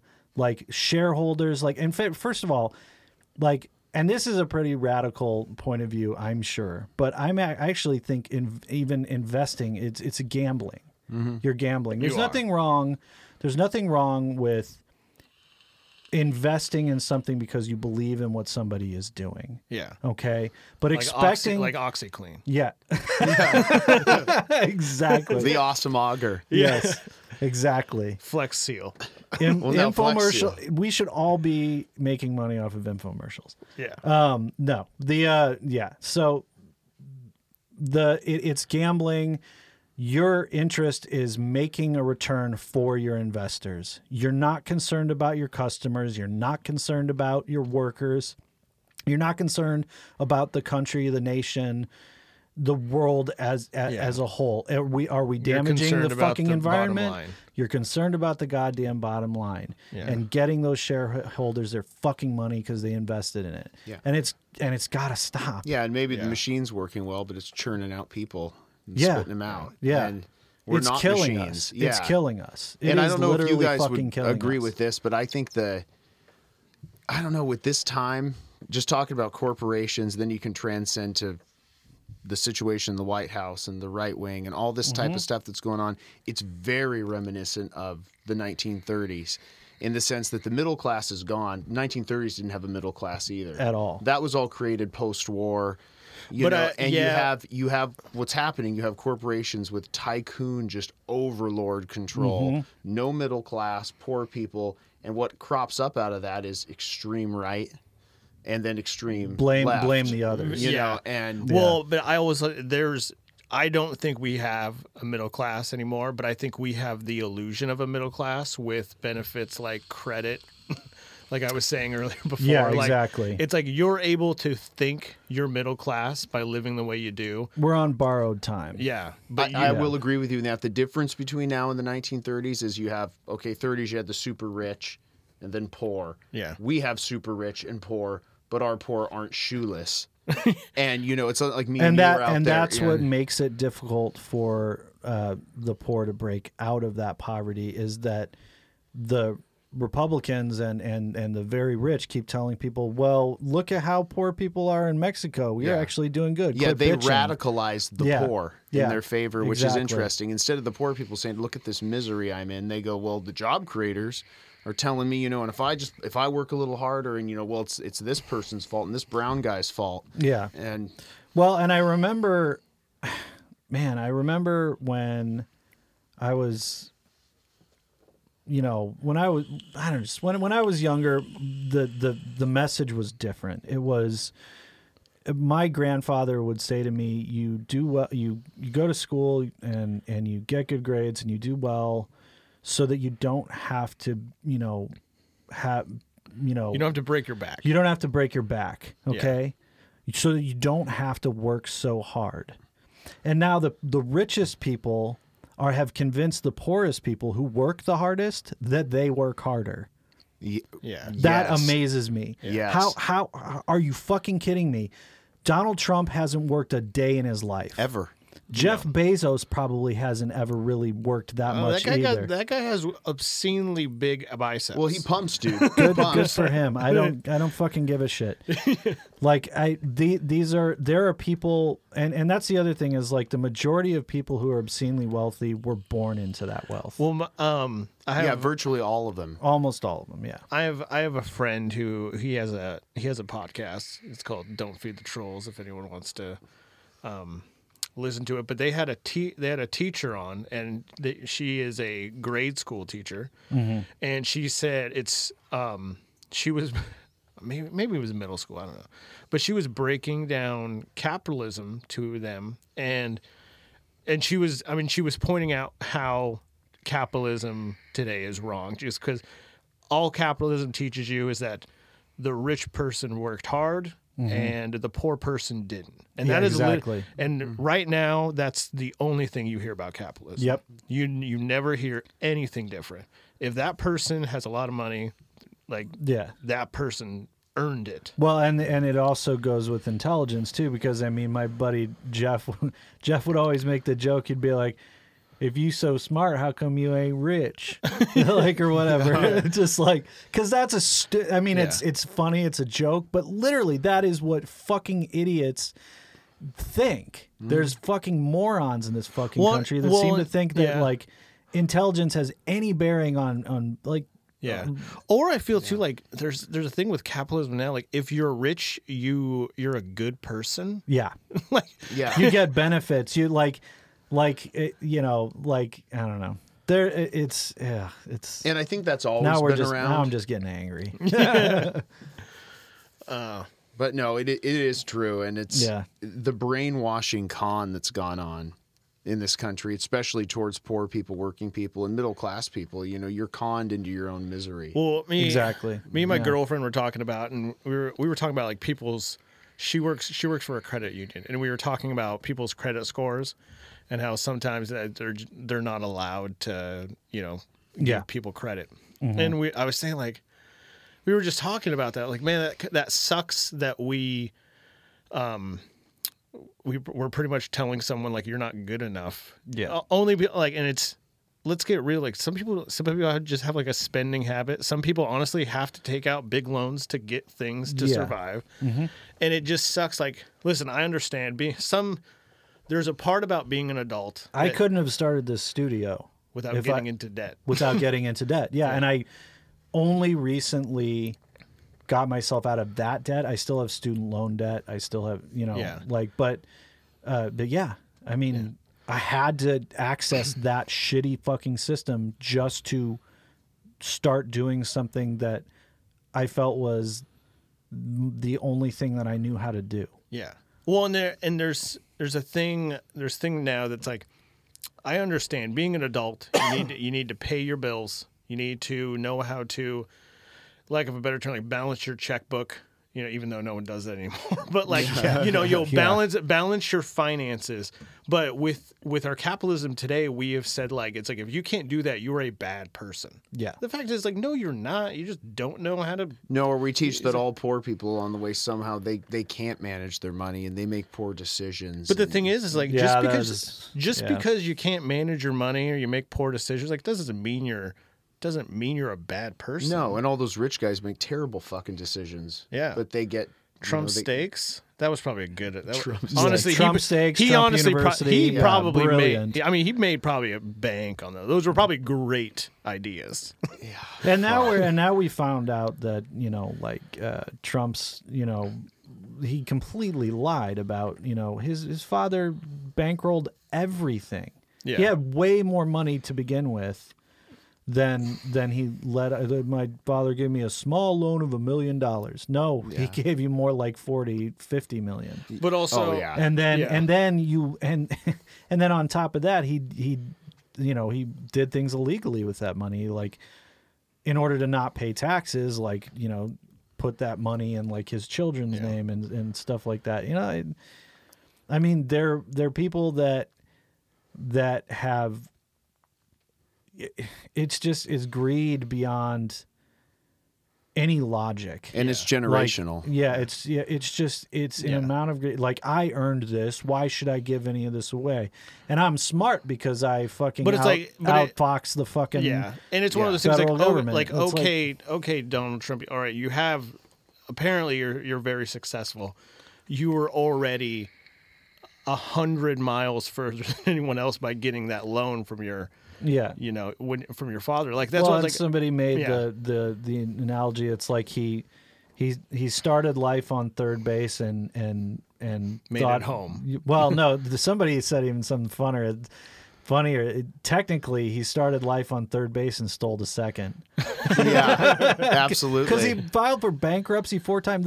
The amount, if he had been smart with his money, like within the system that we have. And done it the way like a smart person would have done, there's no way he would have lost the amount of money that he lost. Correct. And filed for bankruptcy 4 fucking times. Yeah. 4 or 5, whatever the fuck it was. Yeah. And his dad, man, dude, what a piece of shit. Yeah, no kidding. But I mean, guy. Like even if you look at the basic expenses, like let's just say the most basic expense, food and groceries. That even though it's the same price, it costs more to someone who's below the poverty line because it's just taking a bigger chunk out of your, your salary. Yeah.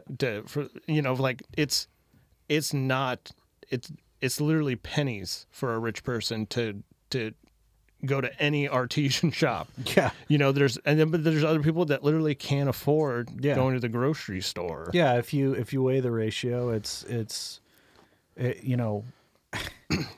absurd. One thing I hate that's going on in Seattle right now, and I find this part cool, but our mayor, better for worse, I really don't like her, but she's trying to make it that every person that graduates from a Seattle high school can go to one of the Seattle community colleges tuition free.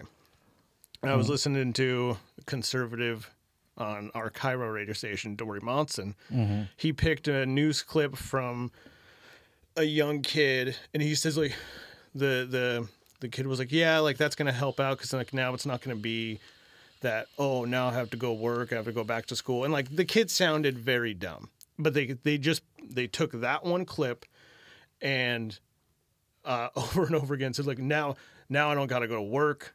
Now I don't got to go to work. And like, Yeah. And they were saying like, it's like that infuriates me so much because I had to work 40, 50 hours a week to put myself through school while going to school. And that also there's a flaw in that, just in that statement. Yeah. But that should not be someone's rebuttal. It should be like that would have been awesome if that was for me. My grades could have been so much better. I could have digested so much more from my school if I had that opportunity. I'm so glad you people do.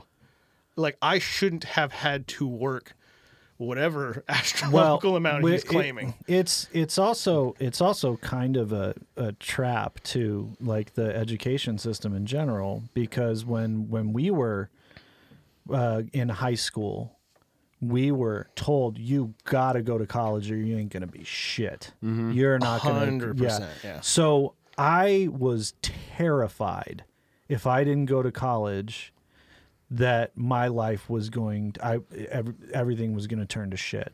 My grandfather said that. My father, just everybody, my teachers, everybody. Counselors. Yeah. Everybody, okay? So I got kind of lucky. I got into my first year of college was at Wittenberg University on my way to Syracuse. I was playing lacrosse. I got kind of like a half academic scholarship, which is ridiculous because I didn't do that great academically. Anyways, I went to a year of college, quit lacrosse, fucked off, just didn't. It was a liberal arts college too. Yeah. So it was like being back in high school. I was learning almost the same shit that I had already been learning, just maybe a little bit more. Yeah. So I quit, and I came home, and my parents were still pushing that, so I started going to UMSL, University of Missouri St. Louis, and working, and they're taking all my money, but looking back now, I almost wish that I had just done what I did after all this, which is just move to Columbia, Missouri, where my friends were, learned to be self-sufficient, get a job, pay my rent. Yeah. Because I bounced some checks. I got drunk and fucking like did a bunch of drugs and was a fucking dumbass and did stupid shit and almost got kicked out of my apartment and stuff like that. But I lived and I learned from making mistakes and doing those things, and the consequences weren't as dire. And honestly, like all of that, I wish I had done all of that and avoided going to college, because that put me even more into debt. Yeah. So, and like, it's just absolutely crazy how much, my situation isn't even that bad. I can't imagine what other people are going through. Did you guys hear about the Seattle company? It was a couple years ago called Gravity Payments. I think that's what they're called. The owner, I guess CEO, whatever you would like to call him, he upped he upped everyone's salary that the lowest person gets $75,000 a year, because he read that's the happiness salary. Yeah. And so of course capitalists were just fucking so like throwing this guy under the bus, saying like, that's so dumb. Like, you have employees that have worked so hard to get to that point, and now you're just going to give someone who just gets hired that. Well, and also, yes, because other people's happiness pisses me off. And then there was the ideology of hatred and greed. Yeah, and then there was a story that came out like a month after it happened, how a bunch of employees left. And I want to say bunch. It was probably 2 employees. What people generally get pissed off about is when, that's not fair. You took something of mine and gave it to somebody else. This is different. This is, you're still giving me everything that you've always given me, but you're giving everybody else the same thing. Who gives a shit? You're still getting what you got. Yeah. Like, it's not like, and it's one of those like, then I should get more. Yeah. And exactly. And what capitalists always say that they need to put into practice here is like, mind your own goddamn business. Yeah. No shit. Yeah. Seriously. It does not concern me what the lowest coworker of mine makes. Yeah. It's like, and if they're making more than me, like, whatever. Well, it concerns you if they're making too little to live on. I'm sure. That's true. Yeah. I, honestly, the place I work, You would rather that they make a living wage. Yes. And, The pla- and yeah. I feel that way. Yeah. Like because I care about my my fellow. Yeah, and like you know? where I work in public employment. Like, so everyone I work with, it's public record how much they Yeah. make for whatever years they've been there. So in an aspect, we do know whatever everyone makes at my work. So that's a little different. But we definitely do make working wages that no one's can qualify for food stamps where I work. Yeah. Well, I think that the term upward mobility is horseshit. I mean, like, Yeah. first of all, like the term when we think of upward mobility, we think of like that means I'm getting a raise and making more money, which means I can get a bigger house and a better car and blah blah blah blah and do all this stuff. Well, and that's the freedom of capitalism. Like Yeah. that's. Whereas, like the way I see it is that, if upward mobility means like I'm doing better in my life, I'm happier, blah, blah, blah, blah, blah, or I'm doing something that I enjoy doing or just anything that leads to like any form of happiness. And instead, because we have basically conflated the two things like that, money can bring misery if you don't have enough of it, but I don't feel that having an excess of it brings you more happiness. No. I don't think so one bit. There's no proof to that. There is no, like, Jeff Bezos would be the happiest man on the fucking planet. And he seems like a miserable dickhead. Well, he can only be. and I'm sure he's fine. Like, I think like he's only going to be emotionally or happy whatever, when he but- gets bigger biceps than everyone else. yeah. That's the one thing he's trying to curb. Well, there's certain things that just like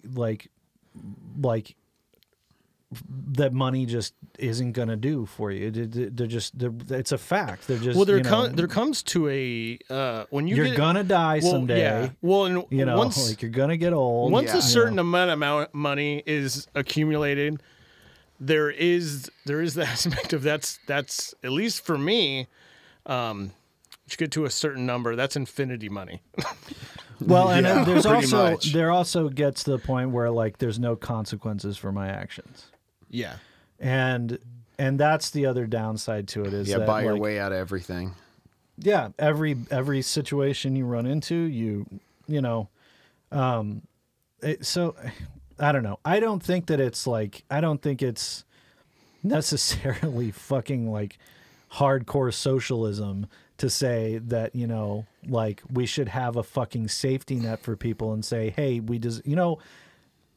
FDR had what he was going for before he passed away was he really did believe that everyone should have a place to live, a job, Economic Bill of food. Rights. Yeah, exactly. And I, in response to, I even think that hardcore socialism isn't hardcore. no, It's not what it's not. portrayed to be. No, and it's absolutely not. They're acting like the secret police is going to come to your house, and clear everything out and go, we're Well- giving it to this guy. Well, You know? and the other thing is like I am more like Bernie Sanders in such that I am a social democrat. I do believe in voting. I do believe in democracy in some form, like that we should have a say. I think that we do need representation and Yeah. proper representation. I think my buddy Jimmy said that politicians should live like monks. Like That's awesome. There should be Yeah. a fucking like special pedigree of people that are just like, Well, this is what they want to do and they want to help people. Well, I've said for a they long made fun of time- Obama. They made fun of Obama for being a community organizer, and it was like, no, that's the perfect fucking Yeah. person to be a politician. Somebody who has gotten their fucking hands in the dirt and worked with people, and like actually has been local with people and worked. Because Donald Trump's never done that. Well, I made the argument Mitch for McConnell never No, did I don't even that. think Yeah. they've had a real friend in their life. Yeah, not really. I had the Yeah. argument for a long time that if politicians got paid as much as teachers, Yeah. you would never. Well, they keep giving themselves raises, but won't give any federal employees other than themselves raises. Yeah. They'll cut their. It needs to, everything in it should and I mean, if you talk to a politician, they'll say they do have a selfless job. Yeah, I mean, please. let's get real. Yeah. They would say that. Every they- single one of them would fucking Every say fucking that. Even one of them, Cocaine yeah. Mitch. Cocaine Mitch. Jesus. He makes lots of money for his China family. Dude, that dude had a smirk on his face. What was And that? What first was off, that guy's name? Can we get Don Blankenship on an episode? Yes. I'm like, we're here with Don Blankenship. We don't agree with him on anything. But But the fact is, like, you're going against Mitch McConnell because he's not right wing enough. no, I love when he goes, he goes, You know, we're laughing about this now, but that guy and so fucking Donald Trump's president, like there, you know, Oh yeah. there is some fucked up fucking people running for office who just have no business honestly existing. But I mean, like they're just they're coming out of the woodwork now, and they're you know, they've been winning elections. Steve King, they need to get rid of that fucking God, guy. that, Yeah. Well, and I was mean, wondering when during this whole Trump era, you know, when an actual representative would become an outright Nazi. Oh yeah, And you're seeing it happen. It's like, okay, Yeah. Steve King now is a white supremacist. and that guy always Yeah. has a Full- smirk on his face too when you he know, talks. And you got to give it to him. He's open with it, but the danger in it is the more open this stuff becomes. Well, look how we talk now about white supremacy and the alt-right. It's not just Richard Butler in the Aryan, you know, nations. Now it's in yeah. our public discourse. Exactly. So for a time, there's always been racism in this country, and there always will be. There will always be racist people. There will always be bigots. But right now, we want them to crawl back under the fucking rock that they were. Yeah. Absolutely. That's what we want. Well, You can be a fucking racist. You just got to crawl under a fucking rock and do it. Like that's where you can be a fucking racist, Yeah. not in my fucking face. Well, not and on, they convinced all the racists that were poor to pretty much believe that there's a fake media out there. And they've been doing and that. it's- That was yeah. back in the day. Yeah. Look at Jim Yeah. Crow. That well, was what this that all this was. started well before Donald Trump. Jesus Christ, Fox News and the Republican Party have made shit up for conservatives in rural parts of the country to believe that's completely unwarranted, untrue, like unfounded in every fucking way. And they've been making up propaganda and bullshit for fucking years. And now they created a monster in Donald Trump who learned how to just like tell all that. These people didn't just become racist when Donald Trump, I agree with him. They already thought that shit. Yeah. yeah. They already thought that fucking brown people and black people and people who weren't like Yeah. them Well, and it aren't was- Christian are pieces of shit and are going to hell and deserve to Yeah. die and whatever, blah, blah, blah. Well, they get and pretty much the news has always contradicted that until Yeah. you get this person in here saying like, no, that news is fake. You're right for being racist.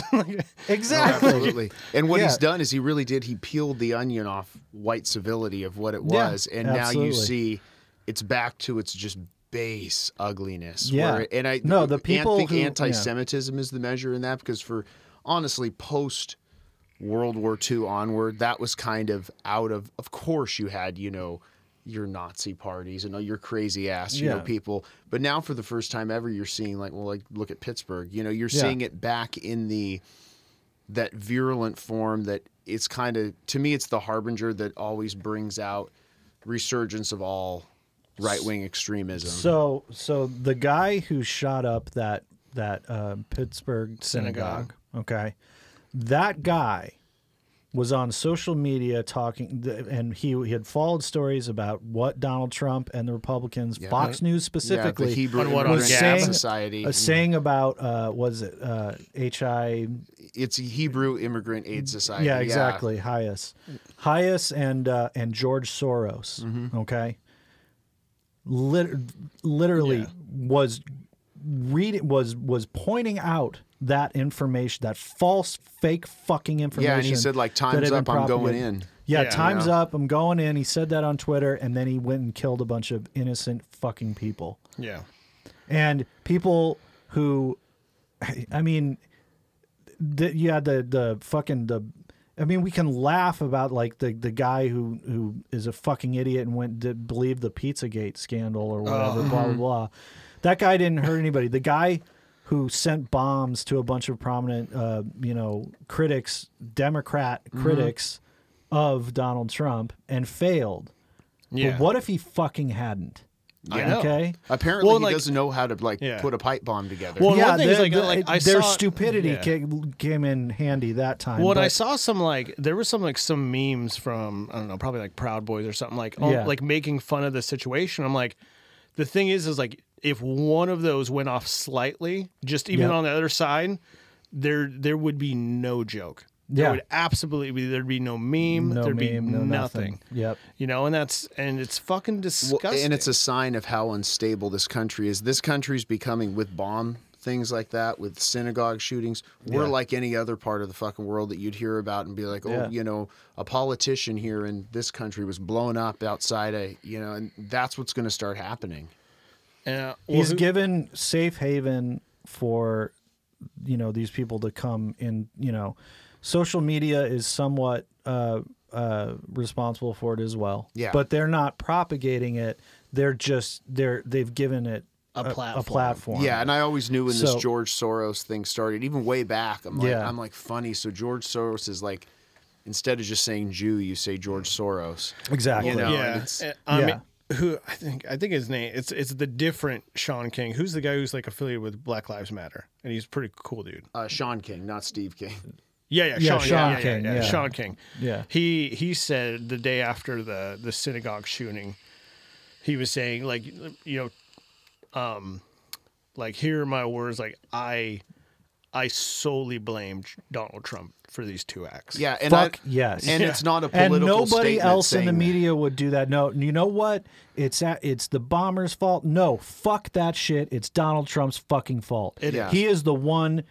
He is the only one who is fucking saying. Now, of course, and okay, not just Donald Trump. Sean Hannity, Fox News, Yeah. just like Breitbart, fucking, all these fucking. And I knew that pieces of shit. they've been doing it for years. I remember Yeah. when the Baltimore riots were Yeah. going on, and looking at Breitbart, it was amazing. I was watching people at my work gobble it up, and they had a picture of a black guy Oh, throwing yeah. a punch Yeah. at a guy in an Orioles hat, and then someone came out and said, actually, that photo in this whole thing is fake. That Oriole fan, white guy at a restaurant, just came out and called that guy and his friends, you fucking blob, Yeah. everything, hit him with a chair. And then that guy was swinging back. Decked him. Yeah. And they do a picture and they go, Yeah. black mob engages, Yeah. and that's. Well, and it's the good people on both sides thing. Just like Yeah. he knows. Donald Trump knows full well that his base are a bunch of racist, fucking dumbass idiots. He knows it. Oh, yeah. And when I'm sorry, people freaked out over, man, this is the fucking thing that pisses me off about Democrats. They're such fucking wusses. When Hillary Clinton said basket of deplorables, she was fucking right. oh, yeah. They're the Oh, scum God. of the Fucking fucking earth. horrible Yeah. fucking people that don't deserve our fucking time of day. And and then Democrats are saying, well, how do we, reach out to these people? There isn't any reaching out No. to them. Yeah. They've already been reached out to. Fox News and they already believe. No, they're turned on. Yeah, that's not to say that people can't turn themselves around and realize the error of their ways or whatever. So I'm not saying that we need to go and that they're hopeless and we need to go fucking slaughter them. I'm just saying that they need to crawl back under that rock. Yeah. We need to And I make think it there was this completely thing- unacceptable for them to say and do anything racist, bigoted, or whatever. And you can be a racist or a bigot, but you cannot fucking act on it. And if you do, you're fucked. Yeah. And the Democratic Party was trying to say, and Republicans did the same thing. Oh, these deplorables, well, these are people too, and Yeah. the Democrats especially tried to say, well, not all Trump voters are this. Maybe they're disillusioned with, even some leftists were saying it, these white Yeah. people have been left behind with, Yeah. they're poor, their minds twisted. Okay, maybe you can reach some of them with, class-based activism. But no, the guys that are doing cartoons with octopuses with the Star of David over the earth and everything, no, fuck, good luck. That is not to say that there were some people, and these are people that have buyer's remorse with Trump. The people who voted for him and thought, he said some really fucked up shit, but he, let's try something different. Maybe maybe he's got some good ideas for the economy or whatever. Well, there's a senator, or he's running for senator in West Virginia right now. I can't think of his name.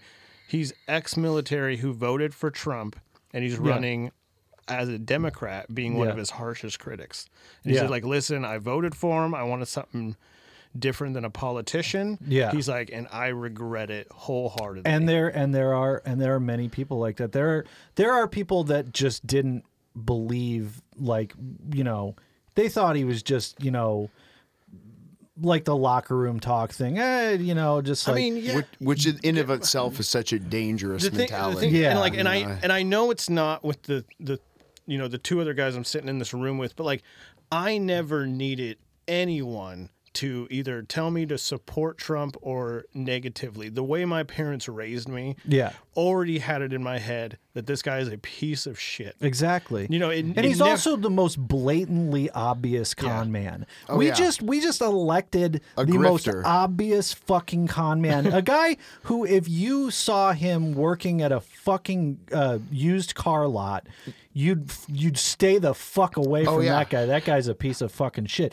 And you'd know that he's a fucking con man. It's so blatantly obvious. The way he talks, the lies that spill out of his fucking mouth, and his stupid fucking New York accent, like, fuck, God, the guy is such a piece of shit. I don't know about you and guys. the way he's lived his entire life, he's a grifter and a charlatan and just I don't know about your blatant, but like, greasy con man. How the fuck he conned and that's the other fucked up thing is, like, he's a shitty fucking con man, yet he conned a bunch of dumbass, fucking deplorable piece of shit idiots who should be back under the fucking rock. Well, because to believe that he's one of them. That he's what they aspire to. Those people wanted this for New the York last fucking for the elitist asshole is one of them. For the last 40 years, all those people wanted is someone with a microphone to say it's okay to be racist.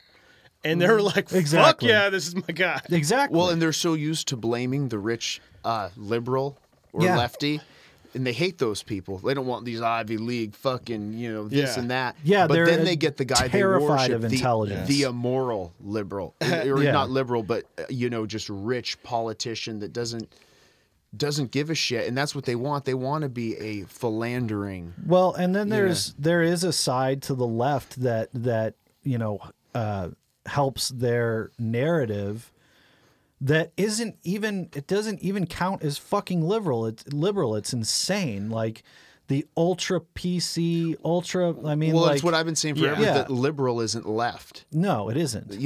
And I did read a good article Conservatism where they isn't necessarily right. Yeah, either. and they were dissecting that, and they're like, no, the roots of liberalism are the roots of all what we see in modern politics. Yes. You even have Paul Ryan saying, I'm a classical liberal. Yeah. Or, Ron Paul, that type of stuff. That's really what a liberal is. Yeah. We just took it socially to say, we don't care if two men get married. I'm liberal with that. Yeah. And that became a political standpoint, but it's not left. No. And economically, certainly not. Yeah.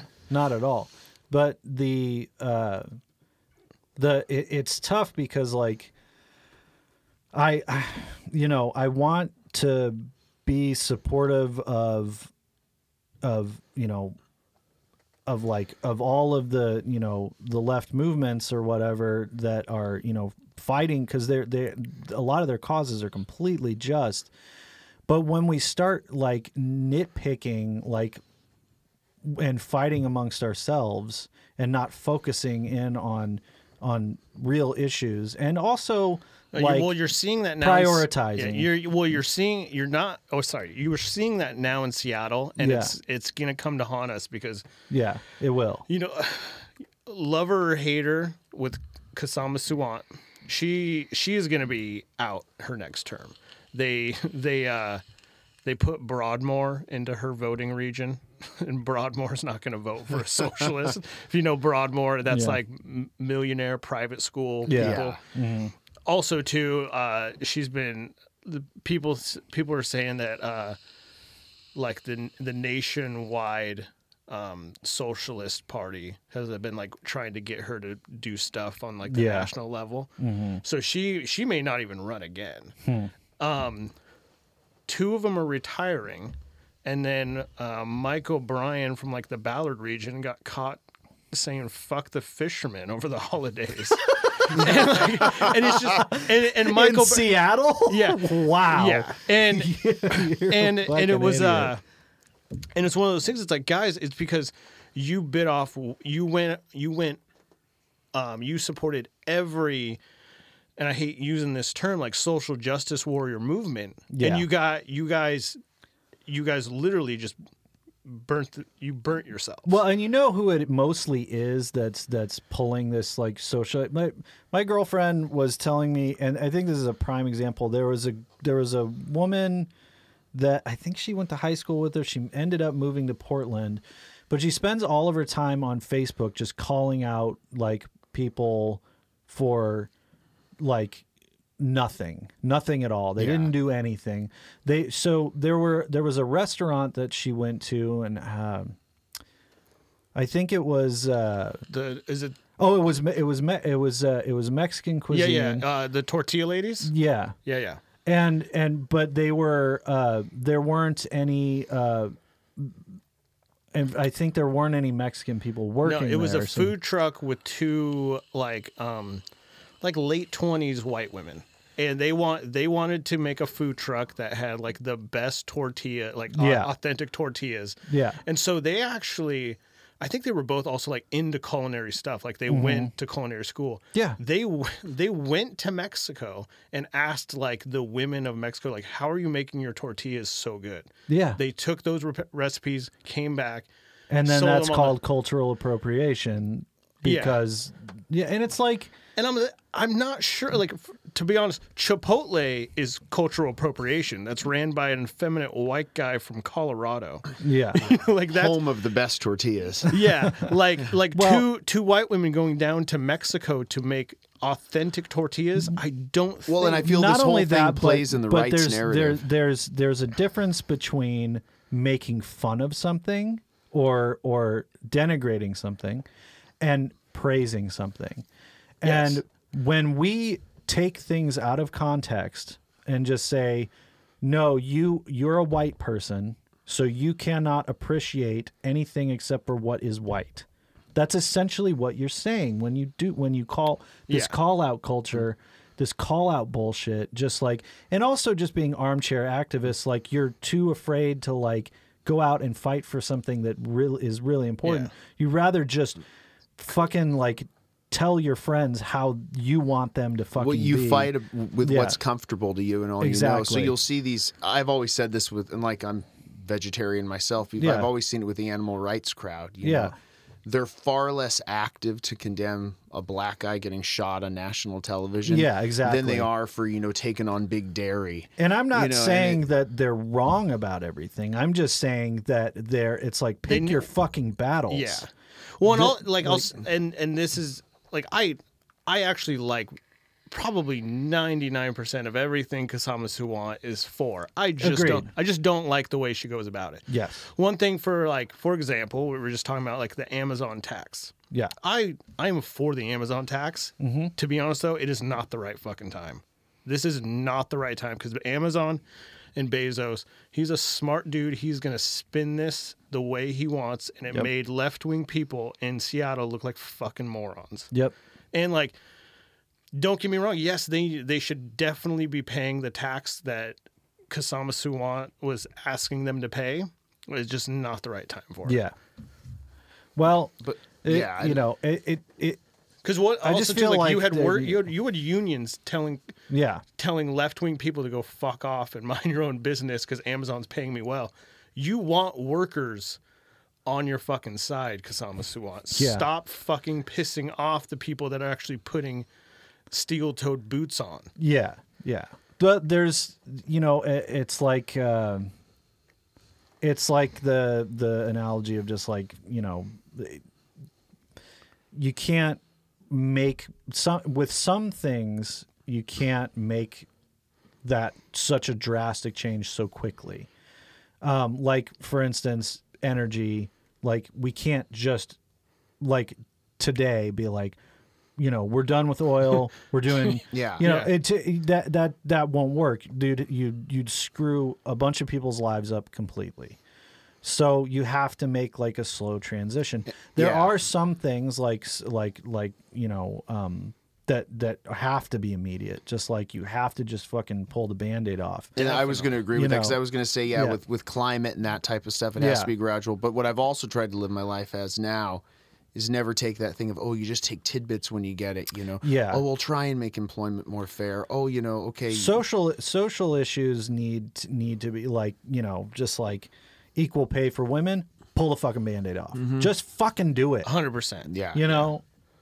And these armchair activists, they make the left look bad, but it also plays perfectly into a right-wing narrative, Yeah. Well, remember, like Tyler, like I was asking you seriously. We were having a conversation when we were on the hike yesterday. I'm like, do you think that Kshama Sawant is like, is she really on the right and she's just pissing people off? And I honestly don't think so. I think she. Only believes like, it, and all right, but like here. I know your point though, and I think she's a good person. I think she believes it, and I think so much of what she does is co-opted by the right to make her look as ridiculous as what we're talking about. Exactly. Totally true. Oh, Yeah. an elitist Indian tech lady. Yeah, she's perfectly fine.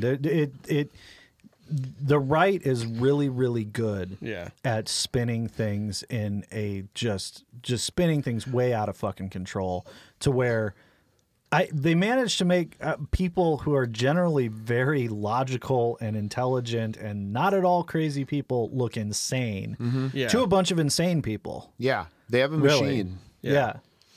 And in the armchair activists, I would just tell them, channel it to where it needs to be channeled. Exactly. And your cultural appropriation, okay, all fine and good, but you've got real shit going on. Yeah. You've got. Also, how can you expect to support immigration and a melting pot of what is Americanism? Like what it is to be American is to be an immigrant. The best of ourselves. The best of ourselves. Then why, there is absolutely nothing wrong. Like I'm never going to, I'm Irish, okay? My family's Irish or whatever. But I don't claim any fucking I don't claim any. I don't know shit about Ireland. I didn't grow up there. I'm not fucking. I'm not from there. I'm like I didn't grow up the there. time's too long. It's like you're not Irish. Yeah. And I think that's what we have to realize. You're not anything. Here, America's this experiment. We're all here from different. My family immigrated from there, but I am not Irish. Exactly. I am American. Yeah, we sure know. I have neighbors that are originally, I think, from Nigeria, or I can't remember. Anyways, but they are American. Okay, they fucking are. And I wouldn't call them anything but. You can talk about where they're originally from or whatever, but they live here now. They pay taxes here. They work here. They support this country. This is where they're from. And that means that we all have to really just fucking come together and say, like you eat Mexican food, you're eating American version of fucking Mexican food, Italian food, whatever. Yeah. Like there was a funny segment, I think it was on Conan, and I can't remember who was on there, but they were talking about how there's no like blowback from making fun of like Irish people or Scottish people or like German people. Like any white European whatever, culture or whatever, you can make fun of to your heart's content. Spit it out, you potato. Well, and I think case in being, because it's always perceived that right now in the world, exactly, no matter where, we're at the top. Yeah, exactly. So I can call a guy you kraut motherfucker, and everything, and everyone laughs. But like, and like I get it. A friend of mine said that the reason, like, you don't make fun of minorities, you don't make fun of people who are struggling, because like kicking them when they're down. Yeah. Okay. So Well, the thing is, like, it's like, okay, Irish people, unless you're gonna get like super on your pedestal, they never had the struggle that someone. but they love to claim they Oh, did. well, and They I love will to claim say, in when they defense of came the- across on the boat that the Irish don't hire the Irish and blah, Yeah, blah, and blah. they Yeah, were yeah. slaves too. I will say, if you want to talk to cool Irish people, talk to people that are actually in Ireland. Yeah. You know, the Britain versus and there's a lot yeah. of even like Like IRA and like all those New kind of Dairy? guys. yeah. And they're more tuned in. But this whole American analogy, they were slaves too. Indentured servants. Yeah. Yes, it wasn't racial chattel slavery. No. But But yes, there was a time, and I think what confuses people is you see pictures where Irish people were drawn as subhuman and all that. Agreed, but they weren't like stolen from their land. And No, made to exactly, be and I- and slaves. I'm also It's just like, and well, I'm like, not well, and comparing- even today, you can't prosper just because your skin color. Well, and Yeah. there's a well, and their heritage wasn't completely stolen from them. yeah. well, it's 100%. 100% different. And I Yeah. think what confuses White people were able to keep their traditions, their religions, all of that. Black people weren't. That's why Yeah. the race Everything yeah. that they came from Yeah. was stripped away from them. The Yeah. the entirely. racist saying how black power and white power are the same thing. Oh, is, it's completely Oh my false. is God, indeed yeah. a racist. And I wasn't bringing like a Or- Sean Hannity thing. In or here like saying, why is there not a White History Month? Oh yeah, totally. Or the Sean Hannity thing of the Irish were slaves too, and blah blah blah. Yeah. No, I think what confuses though other people is like when you see pictures of the Irish like that, the concept of race used to not be what it is today. White Yeah. didn't exist. Anglo-Teutonic existed. Yeah. And then you had everything else. Yeah. So there was Italians, and these were not white people. Yeah. And then we kind of in America and in I'd say Europe created this thing called white, which Well, it has since its inception accepted more people into it. It's greed. It all stems from a need at that time to make excuses for why they needed their slaves. Yep. They needed to make up some. There was no fucking logic or any good reason. Somebody who was in charge said, "They're subhuman. They're not as Yeah. good as us." Like nobody ever like it's absolutely ridiculous. I mean, like Columbus fucking like slaughtered natives. Our country in general just slaughtered Native Americans. Oh yeah. Yeah. And it's just like and the way we treat them now, I mean, like, just you think after all of that and after some awareness and wokeness or whatever, that you wouldn't see North Dakota fucking disenfranchising an entire fucking race of Native Americans in The that few that are left. yeah, and God, just yeah. they could have like made somebody could have like said, I thought this would be a good idea, but yeah, you're right. This really would screw them over. Let's not do that. We need them to be able to participate.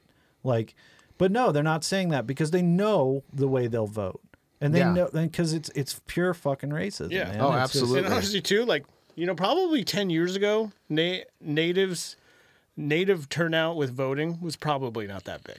yeah, But Well, just with, like, which is the way the country has gone, yeah, I think most. would you want to participate in a society from a bunch of people no. who Well, fucking slaughtered African your people? Americans are the same way, man. Voter Yeah. turnout has always been, when you've had nothing, you've been treated like shit the Yeah. whole time. I mean, yeah. Why would you want to Yeah. believe You the usually- white devil that came in and stole my land? yeah. And the white devil who fucking still runs everything is Yeah. gonna suddenly like, now he's asking for your vote. yeah, exactly. And so, like, I don't know, we need more people of color and we need more women. I think the old white men need to get the fuck out of the way. Yeah. Get the fuck out. Let's try something different, man. Like, cause the old white men, old rich white men, by the way, just, man, they're just fucking it up big time. Speaking of old white man getting out of the way, maybe we should wrap this up. Oh yeah, We're not What- old white man. I'm an old Irish man. Yeah. I was thinking about this earlier. If you had a campaign slogan, what would it be? And honestly, If this, I had one, yeah, and this could be like as funny as stupid as you'll want. Oh, what would mine be? Don't go outside ever. Stay away from people. People are scary. God. I saw mine. I just had a meme in my head that was funny. I saw like some old, like, it was like Marxist memes or something, but it would be my message to Trump, and it had G blank LAG, and it goes, I'll put the U in gulag. That's stupid. I